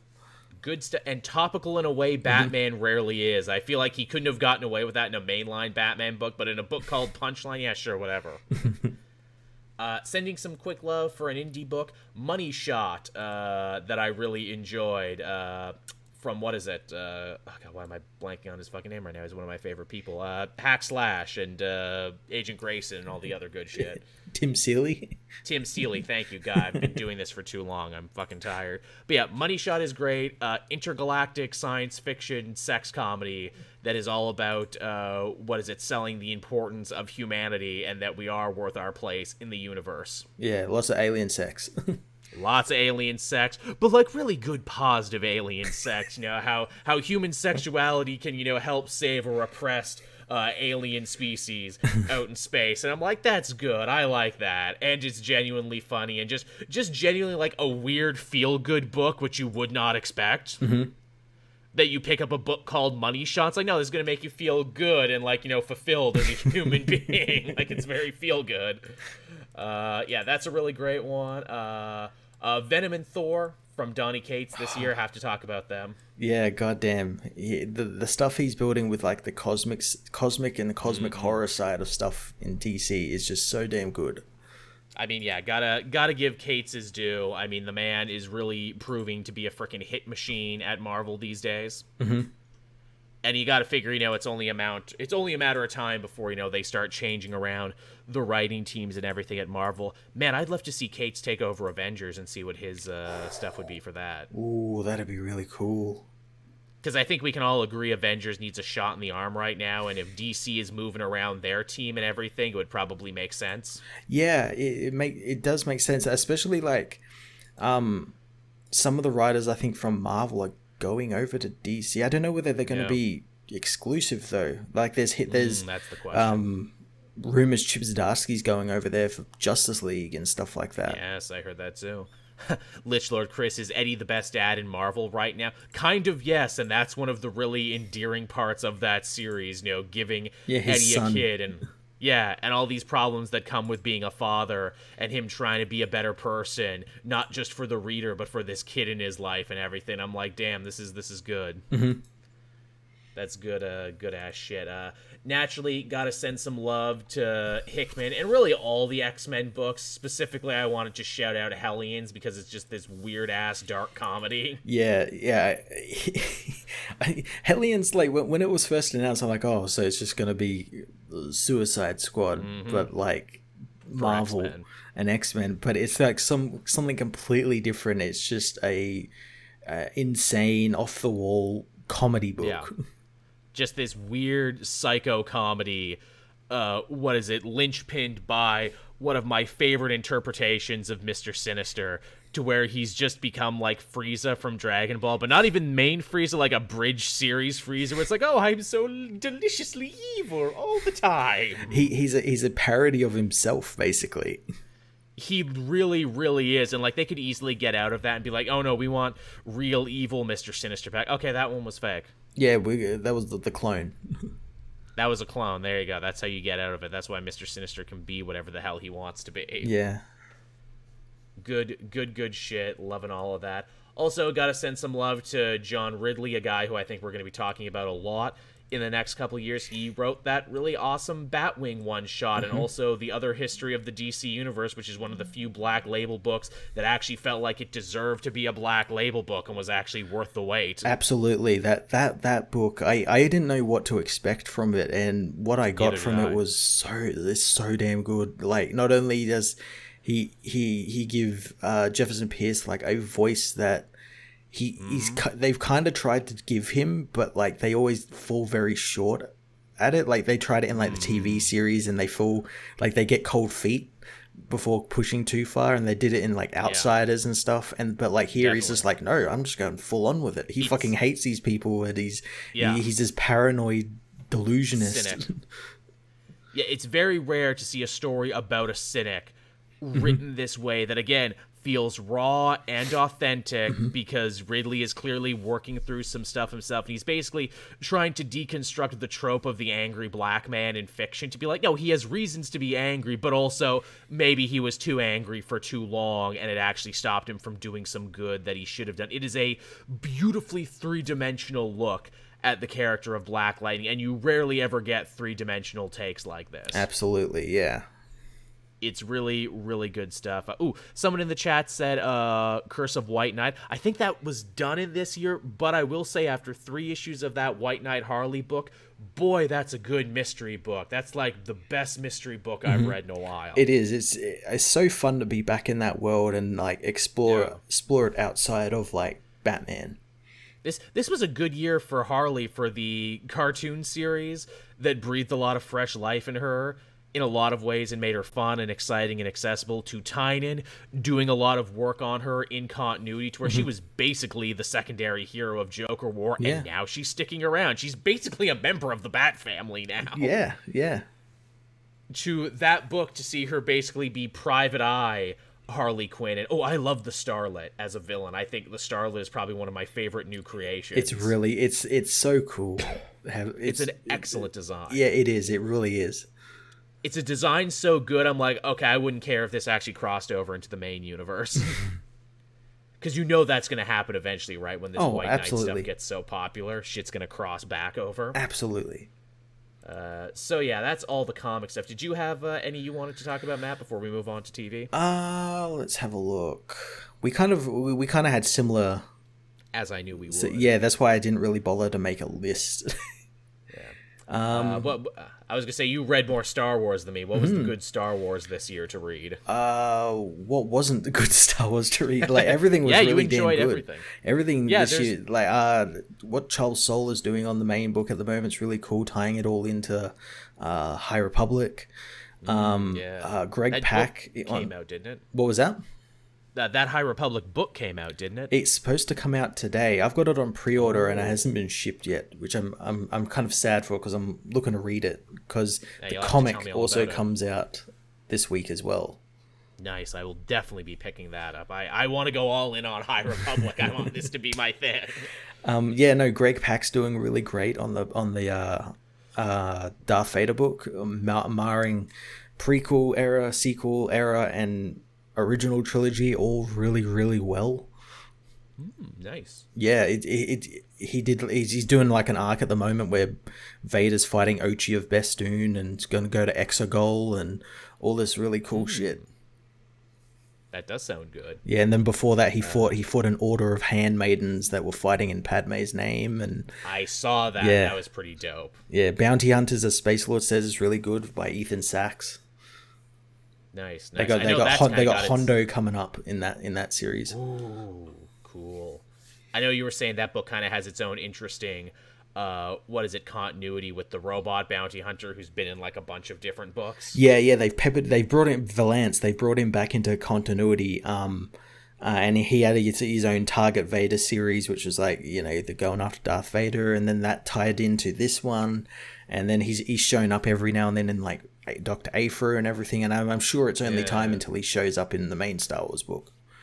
Now that we know that's a thing, and also, hey, I'm counting down the minutes until he shows up on TV as well. Hey, I thought he was going to be Michael Biehn in Mandalorian Season 2, because Michael Biehn, he's cool. Basically based on Michael Biehn. That's pretty fucking dope. There's still a chance, there's still time for him to show up in the dozens of new Star Wars shows that are coming out. There is. There's a Boba Fett show, so yeah, I guess he'll probably appear there. Here's a history with Boba Fett, so yeah. Definitely. And I mean, speaking of TV, that was on my list too. But yeah, Mandalorian Season 2, yeah, fucking dope. So damn good. It was bigger, it was better. There was Krayt Dragons and Ahsoka's. And Luke's and there was Luke's. And Mandalorians, Bo-Katan. Darksiders. Boba Fett was maybe made into a more interesting character than he's ever been in any of the other movies. In Robert Rodriguez in that one episode made him so much better than the decades of Legends canon. Mm-hmm. You want to know how that show is magic and how they are weaving this amazing alchemy? I should hate devoting whole episodes to Boba Fett. I should hate Luke coming in and saving everyone at the end, but I'm just sitting there like, he did the thing. Because it feels earned. It's not. They're doing it for fan service, but they're not. How can I explain it? They're not jerking themselves off about it and sort of thing. Exactly. It's good fan service. It's not wink and a nudge. It's no. We built it up to serve this moment. Yeah. And Luke just appeared in that one scene. If he'd been like a character all through the episode, he's teaming up with Mandalorian and whatnot, that would have defeated the whole purpose of it. It's also like, in terms of continuity, I can't piss and moan too much, because it's like, well, yeah, Luke is the only Jedi we know to be active in this time, unless they invented a brand new Jedi, which would probably create a ton of problems. It's like, well, where the fuck was this guy this whole time? I still thought oh, come on, just make it Cal Kestis. I'm like, but that might put a hamper on what they want to do in his second game, and yeah. But it still would have Or been pretty Ezra. cool. Yeah, or Ezra, although I think they're going to do that in that Ahsoka show. I'm pretty sure that's where they're going in that as well. And also, Ezra was technically not a Jedi because technically neither was Kanan. They're getting a lot of use out of the I didn't finish Jedi school. Yeah, the so technicalities. I'm technically not a Jedi. Yeah, they're loving the fuck out of them technicalities. What else did I have on TV for this year? Ted Lasso. We talked about this, but man, I'm gonna watch that show again. I'm gonna watch it. It's so damn good.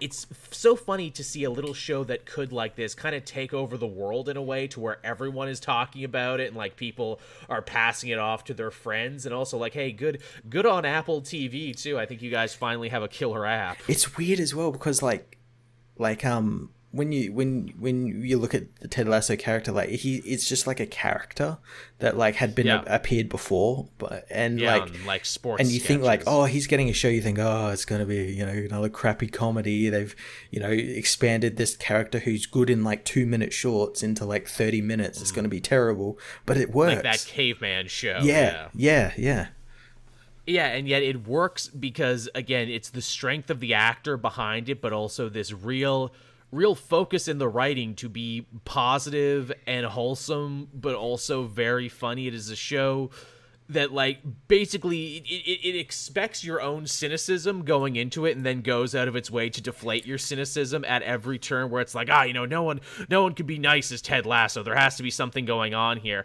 No, he really is that nice, but he also has problems at home and everything. Oh, well, this lady, his boss, there surely has to be a shoe to drop with him. Oh, it does, but then he forgives her right away because that's the character we built for him over all these episodes. The stuff when it was revealed that the stuff with his home life, I'm thinking, oh, we're gonna have a whole thing where like this woman married him and then like she didn't care about his job and like got mad because he's not always there. It's the whole cop thing, but then they're still friends and everything, and they're like hanging out and whatnot, and I'm like, oh, that's cool. That's cool. It's so good at zigging when you think it's gonna zag. The multi-general relationship between his boss and the other lady on the show there is really freaking interesting because you never get to see that on television. No. And I'm like, wow, holy shit, I was not expecting that from a soccer, football, sports comedy, but here we are. Yeah, I'm looking forward to when that show gets a second season. Same. I think it's getting a second and third season.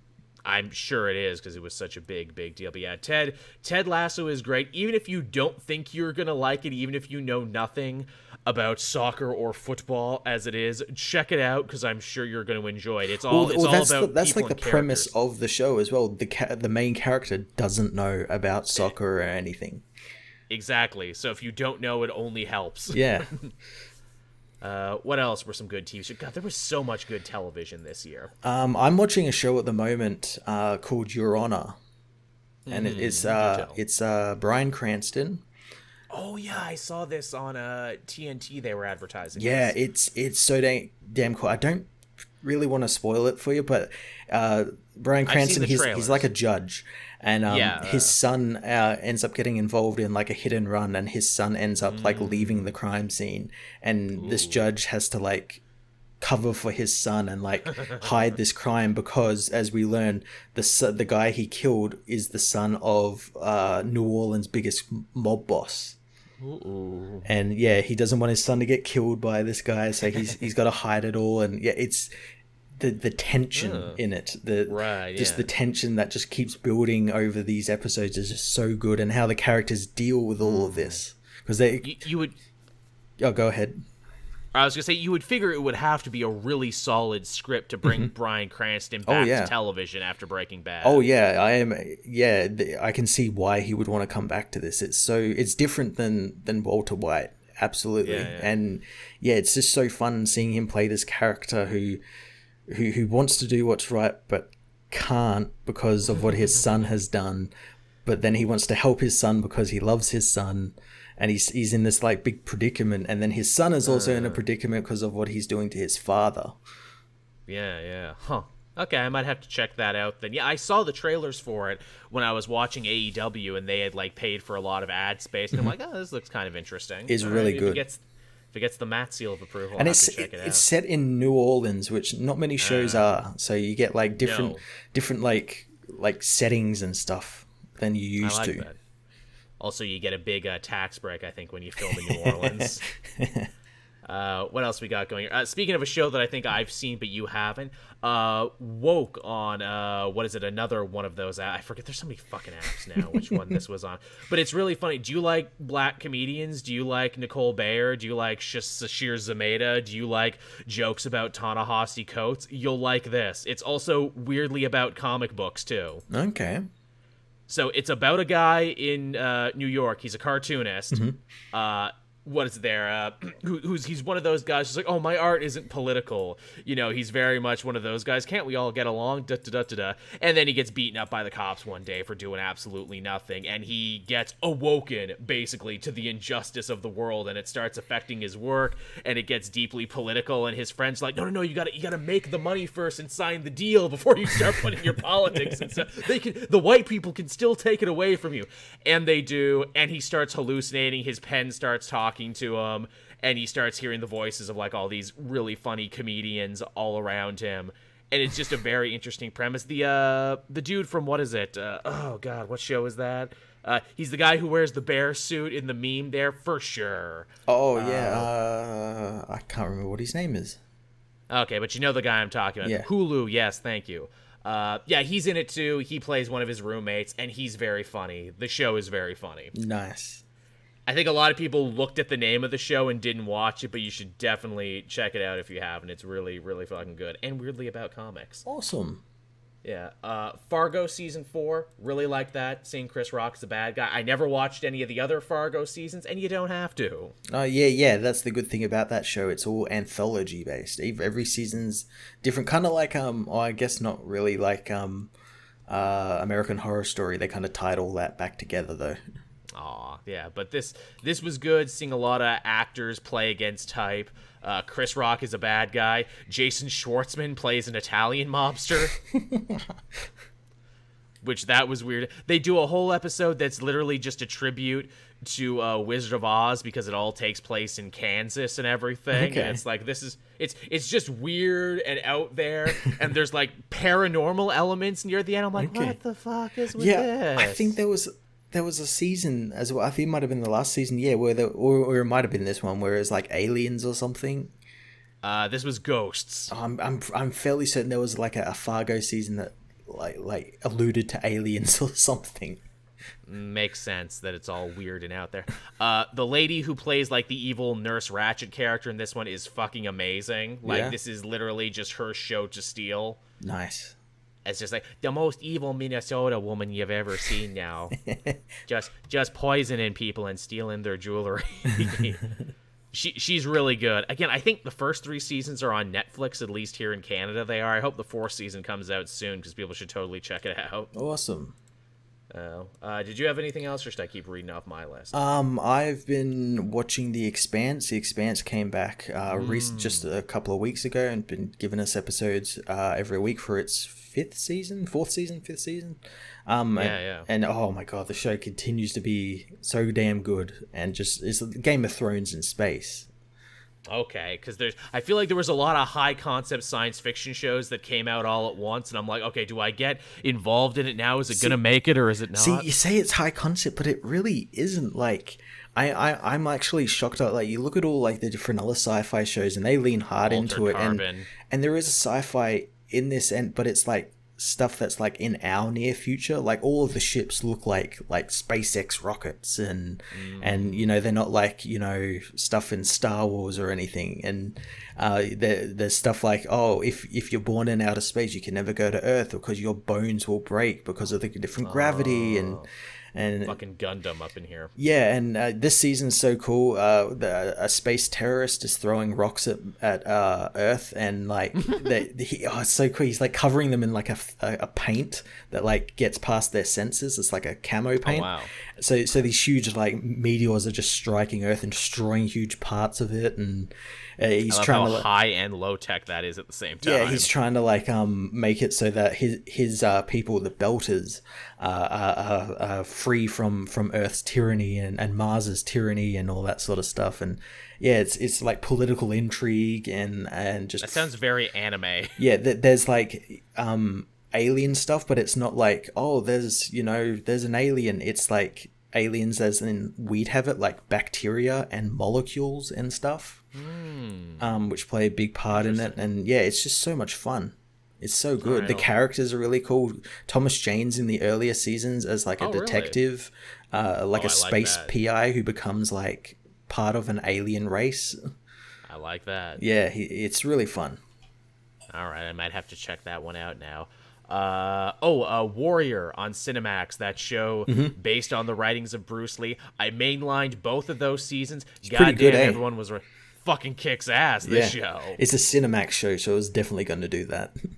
By the same guy who did Banshee. In fact, Banshee is referenced a couple times in this show. That's the pub the Irish gangster works out of. Yeah. It's a really damn good show. The fighting in it is so damn cool. Yes, it is. In fact, I will say what's super cool about Warrior is that, if you've ever seen like a crime procedural before, a Sons of Anarchy, a Sopranos, where you like get to like ride along with a bunch of gang members, what is particularly cool about Warrior is that they can back it up by having awesome fight scenes where those shows never could, because they were all character-based dramas, and every time they tried to do action, it was a little like, we don't quite know what we're doing. Here you get the gangster procedural, and then kick-ass fight scenes will start. Yeah. It combines so much. It is so good. And, man, the cast is awesome, too. Just, like, so many stellar Asian actors. You're like, oh, haven't I seen them in something? Yeah, you probably have.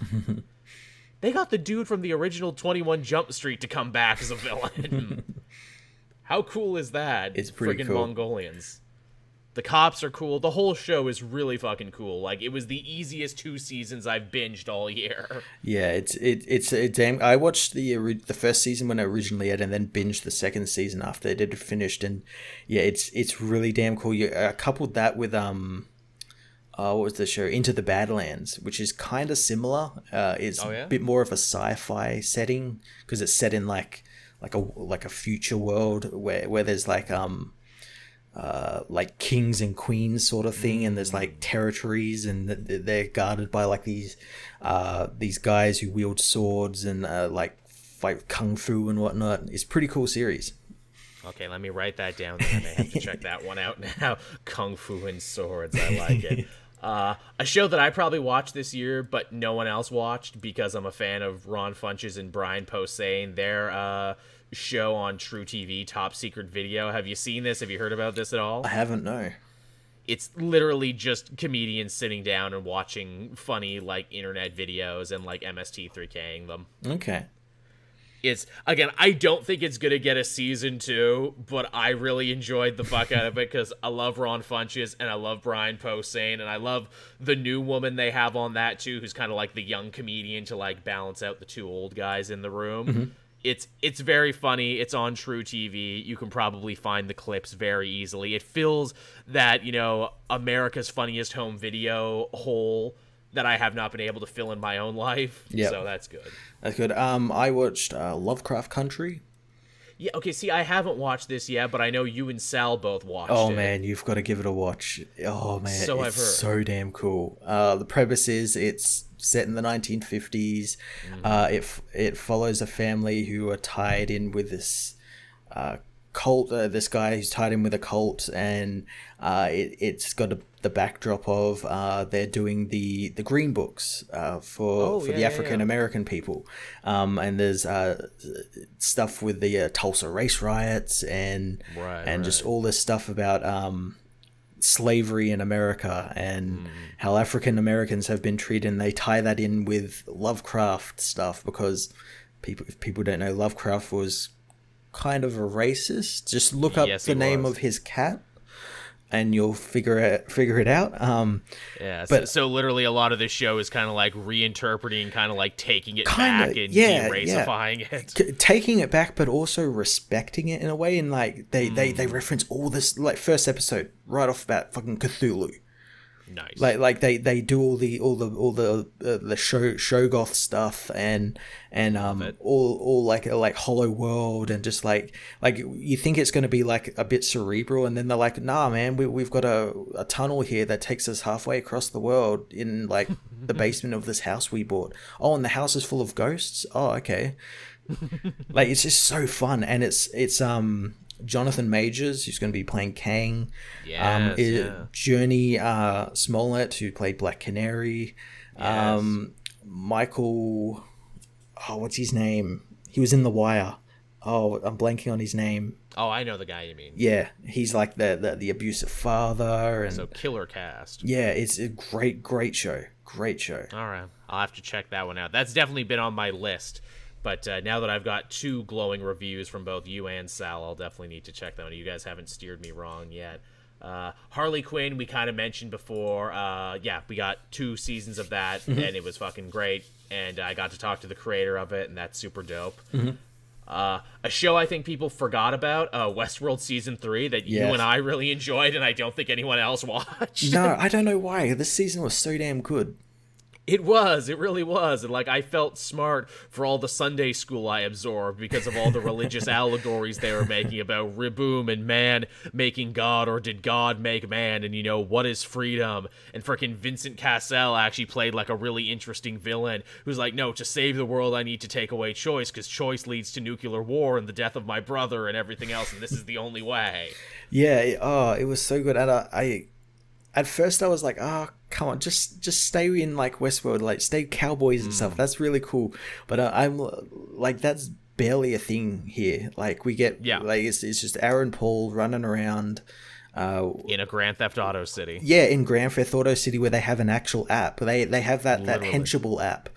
I love that crime app that he has. Yeah, and yeah, just getting involved with what's her name? I can't remember what her name is. Oh, Dolores. Dolores, that's the one.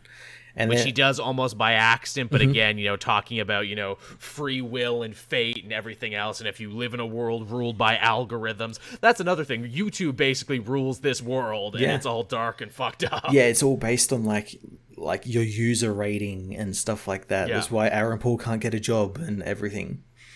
Because he's got a low user rating. And yeah, just a lot of really fun, really big ideas that they build upon. But yeah, I think a lot of people were just turned off at being like, there's no cowboys in it anymore, so I don't like it. We got more samurais though. We did. We got like a really awesome like Nazi set world as well. Like World War II with what's her name, Maeve. Yeah, where everyone's just Casablanca all the time. Yeah. Westworld Season 3, pretty cool. I really enjoyed it. I think we might be the only 2, but it was good. Well, I another show that I'm fairly certain I'm the only one who watched was Ridley Scott's Raised by Wolves. Oh, yeah, I kept meaning to watch that, too. I saw the trailers, and I'm like, this looks cool. It's fucking weird, but it's really cool. The premise is two androids have to raise a bunch of kids on a planet. Right. Like that's all I can really say about it without spoiling much, but it just gets so weird. And like Travis Fimmel is in it, and he plays like a weird like religious space knight. And yeah, it's so damn cool. It's so different. Like you think, oh really? This came from like Ridley Scott? Like really, it's Ridley Scott and some other guy who's like the showrunner, and like, wow, this is really cool. And like, where was this Ridley Scott when he was making those Alien films? For real. A lot of hard dystopian science fiction this year, Matt. You notice that? Yeah. There was that Brave New World adaptation by Grant Morrison. Yeah. I never saw that either, but I should probably check it out. This year I caught up on Pen 1-5, which is just cringe comedy gold. Yeah, it is. It's great, eh? If you love being uncomfortable, you will love this show. You love being uncomfortable and being reminded of how uncomfortable you were at that age? So beautifully topical, because another thing I think people fail to mention when they talk about Pen 1-5 is like, oh, you know, it's a gross out boner comedy, but from the female perspective, and that's what makes it unique. What makes it cool, though, is that it's also the ultimate 90s kid will remember time capsule. They're drinking Surge. They're on AIM Messenger. It's all there. So it feels extra awkward because I'm like, oh no, this was my childhood. Oh no, they know me so well. Fuck.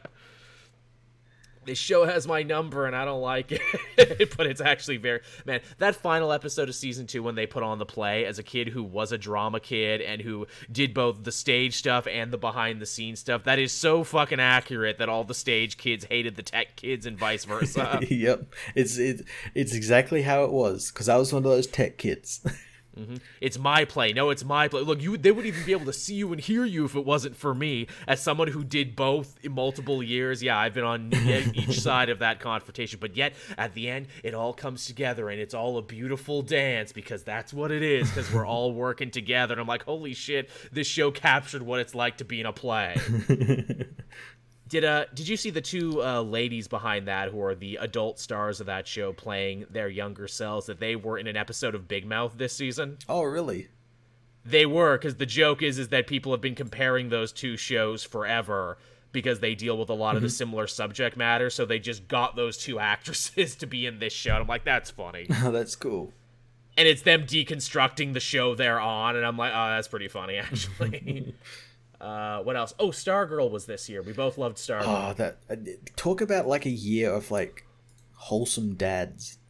This is the year of the wholesome dad. Like between Pedro Pascal and Luke Wilson. Yep. Like we're pretty short up for wholesome dads.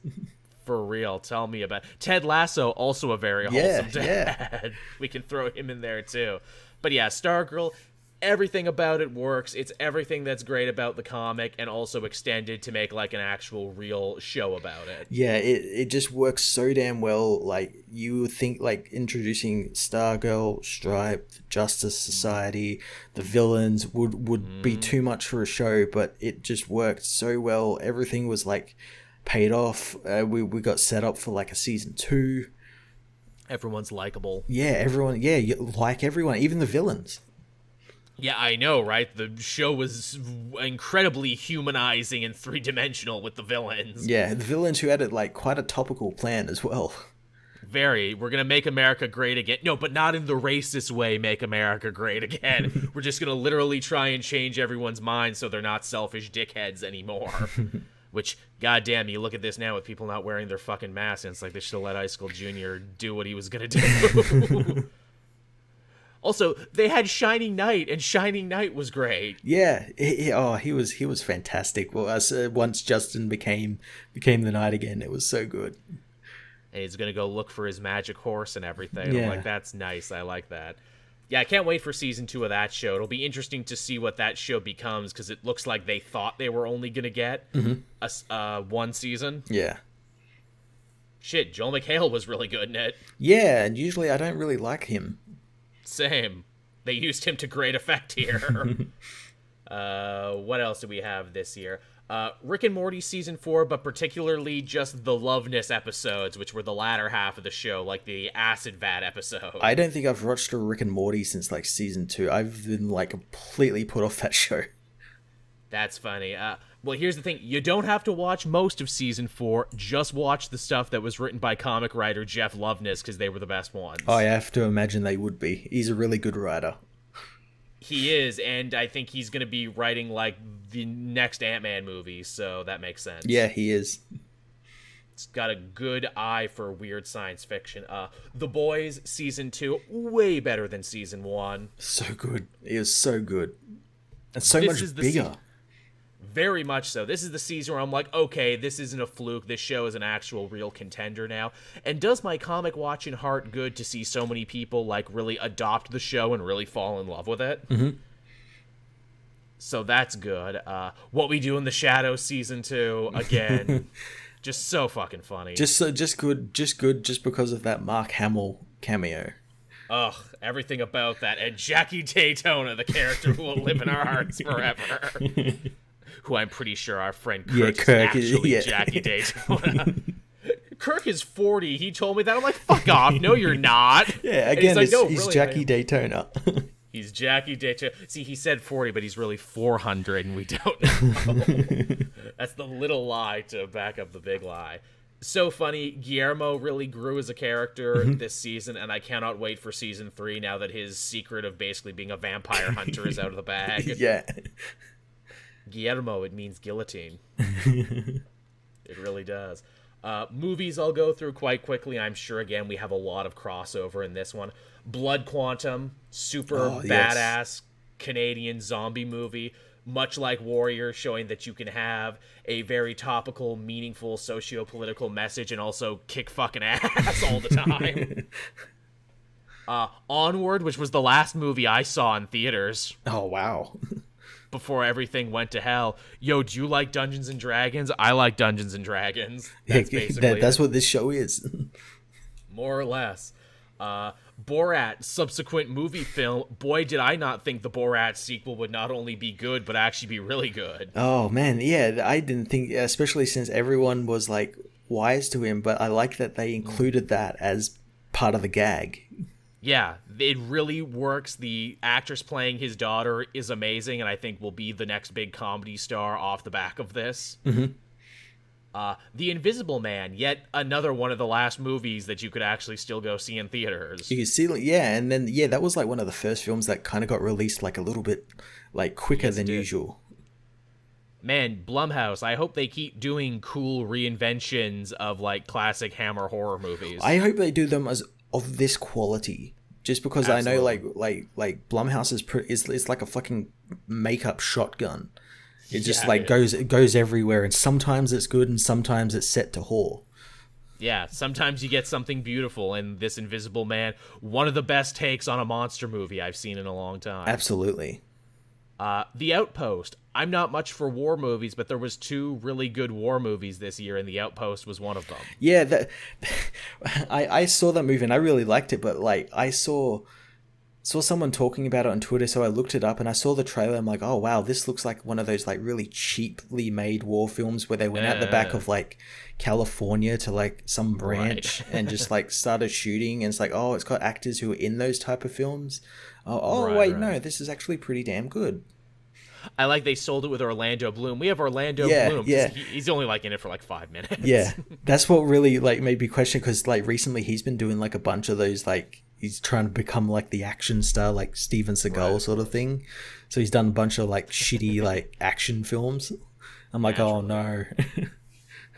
This one does a great job of making you feel claustrophobic and like you're actually getting shot at, which I really enjoyed. And the cast is so likable that you very much want to be involved with them. And it's also one of the few very rare war movies that I think actually does manage to be apolitical and not actually have anything to say about the war outside we need to survive this thing we're in right now. Mm-hmm. But not actually making it weaker. On the other end of that, we have Da 5 Bloods, which is probably Chadwick Boseman in one of his last few performances. Yeah. This film, I knew what I was getting into because it's a Spike Jones film. Spike Lee, sorry. Spike Lee. Spike Jones, yes, a Spike Jones. The two Spikes, they do very different, but also very the same. They both make really damn good films, but just one's like used to hang out with the jackass people. Indeed. And one yells at LeBron James. That he does. This film was really damn good. I liked it. It was different than what I thought it was going to be. It was. Same. It had a lot going on, because on one hand, it's almost like that Simpsons episode, The Flying Hellfish, where we all got to come back together to get the hidden treasure, but it's also talking about American politics and American geopolitical impacts on places like Vietnam. And how they shouldn't have been there. And And it's a heist movie, and Chadwick Boseman is here to like kick a bunch of real history that you probably didn't know. And again, he's only in the movie for about 5 minutes too, but he's fucking great in it. And the fact that they literally film him like he is Jesus. Yeah. is really fucking solid. Da 5 Bloods is great, everyone. If you haven't seen it, or if you're one of those people who are like, Spike Lee hasn't made a good movie in forever, you will like this one. It's very good. And just see it just for Chadwick Boseman. Exactly, yeah. You got to see all of them now. I really enjoyed Hamilton because, as I said before, I am a musical theater nerd, and I loved that this got to come into my house this year and that I didn't have to spend like $500 on tickets in New York. That was pretty good. Yeah, this was like my first like exposure really to Hamilton, and I thoroughly enjoyed it. It's very fun. Again, if you don't like musical theater, even if you don't like rap music, trust me, you will like this. It is a weird like peanut butter and pretzels thing where it's like, oh, this is pretty good. Also, you will now understand why people love Lin-Manuel Miranda and why he is getting tapped for like everything under the sun, because he is just that versatile. Yeah. Some documentaries I really enjoyed this year. You Can't Kill David Arquette, the wrestling documentary, where you're like, wow, David Arquette is actually way more insane than I thought he was. I still got to find that documentary somewhere and watch that, because you told me about it when it first came out, and I really wanted to see it. I have a thing of it I may have to actually send you, because it's very fun. And again, even if you know nothing about wrestling, it is very interesting to see this rich, famous man in his waning days decide, not only do I want to start a new dangerous career of wrestling, I want to do deathmatch wrestling and almost die. Yeah, I saw like the trailers and stuff to it, and it's just some of the stuff he's been doing is just insane. It is. It's completely. And the fact that he goes into it like half cock as like a joke, and when more and more people make fun of him, he's like, I'm going to show them, I'm going to take this seriously. And he does. Class Action Park, which we both saw and we both really enjoyed. Yeah, that was really damn good. I've been waiting for that documentary for a while, just because I've been hearing stories about Action Park for years, and it just sounded so insane. Yeah. And it literally was. It was some rich, insane person maniac using the local kids to test out his insane engineering constructions. It's like, you may have seen the the Johnny Depp movie that this was based on, Action Park, but trust me, the real story is even crazier. And I had seen the Defunct Land episode too they did on it, and the documentary is really, really solid. It is, yeah. The Defunct Land, I'd seen that since their stuff is really good, but yeah, the documentary goes into a bit more detail. Yes, very much so. You'll learn a lot from it. A documentary that you recommended to me and I enjoyed quite a bit: Seduced Inside the NXIVM Cult. That was a ride. Shit's fucking wild. I got stars on Amazon just so I could watch that, and yeah, shit's wild, bro. Like, you think you've seen every cult documentary, you know where this is going. You don't. And also, Comic Book Connection, that girl from Smallville was one of the main ringleaders in this. Yeah. Fucking branding people. What? You were on TV. What? Marvel 616, I thought was really good too. Mm-hmm. Yeah, that was really damn good. I binged all that like quite recently, actually. I hope they make more of that. I hope that becomes a yearly thing and they do a second season of that. Yeah, I get, again, like, I didn't know it had come out until people started complaining about all that Dan Slott stuff, and then you watch it and you're like, really? This is what you're complaining about? You're complaining about people working? Yeah, I know, right? McMillions, again, from HBO, talking about how the mob was involved in rigging the frickin' the Monopoly. Monopoly. Yeah. They were going to make a film about that with Ben Affleck, and it never happened. This documentary was so my jam because it combines two of my favorite things: fast food and stories about the mafia. True crime, yeah. Exactly. Like, seriously, you could not have made something more for me if you tried, but they did. Soul, which we mentioned before, came out just under the wire for 2020. Very good. Good old Pixar. So I got 2 Pixar ones in there. Did you have any movies before I move on to games? Because games is going to be very short. I saw it. I guess you could kind of, as a movie, it was cut up into 3 bits. It's called Blood Machines. It's on Shudder. I definitely suggest you. I highly recommend it. It's like a trippy space opera. Nice. How can I explain it? In this world, spaceships have souls, and there's people that like try and take these souls, and it's about these souls being set free and turning on people taking them. It's really hard to explain. You really need to experience it. It's a ride. It is a ride. Yeah, that sounds like a hell of a concept. I like it. Yeah, and the special effects are goddamn awesome. So good. Is it funny? In a year where so many apps came and went and struggled, Shudder actually really found its own identity, and apparently if you just find one niche and do really good with the fans of that niche, you can actually make it. Yeah. I like Shudder came to Australia this year, and I ended up buying the subscription. I've watched like quite a fair bit on it. It's got like a little something for everyone. Yeah, we talk about the failure of Quibi, one of the biggest failures of this year, but I think more people should be talking about the success of Shudder and being like, no, learn from how Shudder made it work, because they're just laser focused. We do horror, we do cool indie stuff that you couldn't get anywhere unless you were at a festival. They gave us Blood Quantum too. Yeah. So, like, more people should do that. Just get laser focused on one thing and let that be your thing. Not everyone can be Netflix or Amazon or anything. No, and you don't have to be as well. Exactly. Be your own thing. Have your own identity. All right, so my video game list is incredibly small because I'm an old man who didn't get to play near enough. Hades. How good was Hades? Hades is damn awesome. I'm stuck on the third boss, though. It's stupid hard, but it's the good kind of stupid hard. Like, it hurts you, but only because it loves you. Yeah. The character designs are amazing. The music is great. The just playability of it. Like, it's the most playable video game, and I got it on my Switch, and I loved having it on my Switch because I literally took it everywhere and played it everywhere for like a couple days. Yeah, it's a simple game. You've got like 3 buttons you use, I think, and yeah, it's just that, and you do it, and it's like rinse and repeat, but it never gets monotonous or anything. You're never bored. There's always something to spice up. There's like obviously like the multiple paths. You're like, oh well, I went this way before, I'll go this way. In a year defined by so many like disappointing AAA multi-billion-dollar games, I love the idea that we all agree the best one was this little, like, half an indie thing that was, like, in early development for, like, ever, but that they fine-tuned until it was a goddamn diamond. Yeah. So, yeah, that's some good shit there. Again, I got a lot of use out of my Switch this year. Crown Tundra, the Pokemon DLC. This is the year Joel got back into Pokemon in a big way, and fuck yeah, that was good shit. I still haven't played... I don't even own... Sword or Shield. I still haven't played them. I keep meaning to, but other things get in the way. I know. I totally get the feeling. This was one of those times where I'm like, I was very happy to pour some hours into this, because literally Sword and Shield, a lot of the fans were mad at it because they're like, oh, it's the first one on a new system and it's just nostalgia.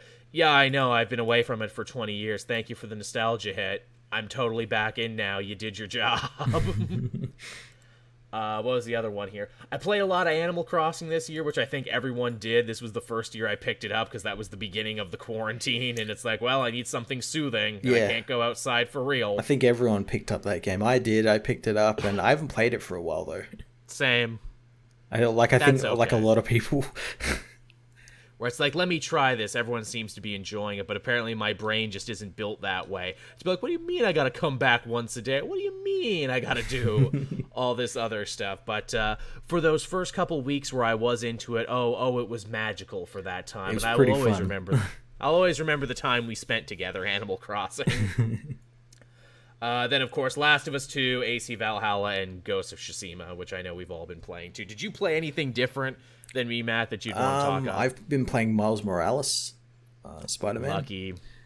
It's so good. It's like like the original Spider-Man game.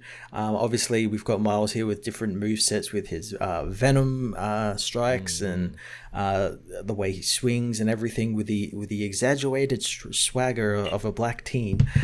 You beat me to it. I was gonna say, how exaggerated, how teen do you feel, Matt? Very, very exaggerated. Yeah, no, it's really fun. It's got a great story. I really enjoy the story involving. I'm not going to spoil it for you. But it's a great story. I like that it's basically like a continuation of the first Spider-Man game because it picks up. It's a little bit after that, and the Peter goes away and Miles takes over for a little bit, and then they come back, and we're going to obviously get Spider-Man 2 after that. Right. It was a really fun game to just come back into this world, and again playing it because I got the PS5 version. Playing it on a console where there's like no load times, it's 60 FPS with ray tracing is just amazing. It's just so good. The chat is also filled with other games I meant to play and still probably will at some point. Doom Eternal, what is it, frickin' some of the other ones there they mentioned. Final Fantasy Remake Part 1. That was great. A A lot of other stuff I keep meaning to play and probably will, just couldn't sink all the time into at the moment. They brought up the Avengers game. Hey, I enjoyed the Avengers story mode when I played it, and then it was over, and then I had no reason to touch it. It's still collecting dust on my computer. I just recently played the Kate Bishop stuff in it, and Kate Bishop's really damn good. Yeah. Oh, did what is it? Outer Worlds. Outer Worlds, was that this year? Yes. I'm not sure. I cannot remember. Well, if it was, Outer Worlds is really good. I know they had DLC recently, but apparently it wasn't like super big DLC, so I never got around to it. Yeah. But it was good. So there you go, everyone. That's everything we liked in 2020. Everything we distracted ourselves with. Everything we can remember, we distracted ourselves with. I'm sure there's other stuff that we just can't remember because the year. Oh my god. It's a big long fucking year. Yeah, tell me about it. So we hope you enjoyed this. This one got to be like an extra length episode. It did. So don't say we were ever what is ever sticking you on episode content, but we'll start bringing this show to an end, and we'll be back again next week for more good stuff. We will. Future State starts. Yes, very soon. Yeah, you're absolutely right. So this week we get the first wave of it. Oh, really? So what is it? Frickin' Death Metal isn't even done yet. No, we're already starting Future State. We get Death Metal, we get Future State, and we get Generations. Oh, all on the same day. Yep. And High Republic is starting, and oh my god, I'm gonna be so fucking busy. Never fucking. I don't even know if I'm going to cover Generations now that they say it's not connected anymore. I'm like, they say that, but I have a feeling that it probably is, mainly just because most of the writers on it are like writing stuff that's going to be in like Infinite Frontier and Generations. Well, you'll be the judge of that for me, Matt. So thank you, everyone, for watching and listening. As always, we really, truly, deeply appreciate it. And we will be back again next week with more comic multiverse goodness for the rest of the year that is 2021. Hopefully it'll be a bit better of a year. We can only hope. All right, everyone. Bye-bye. Bye, everyone.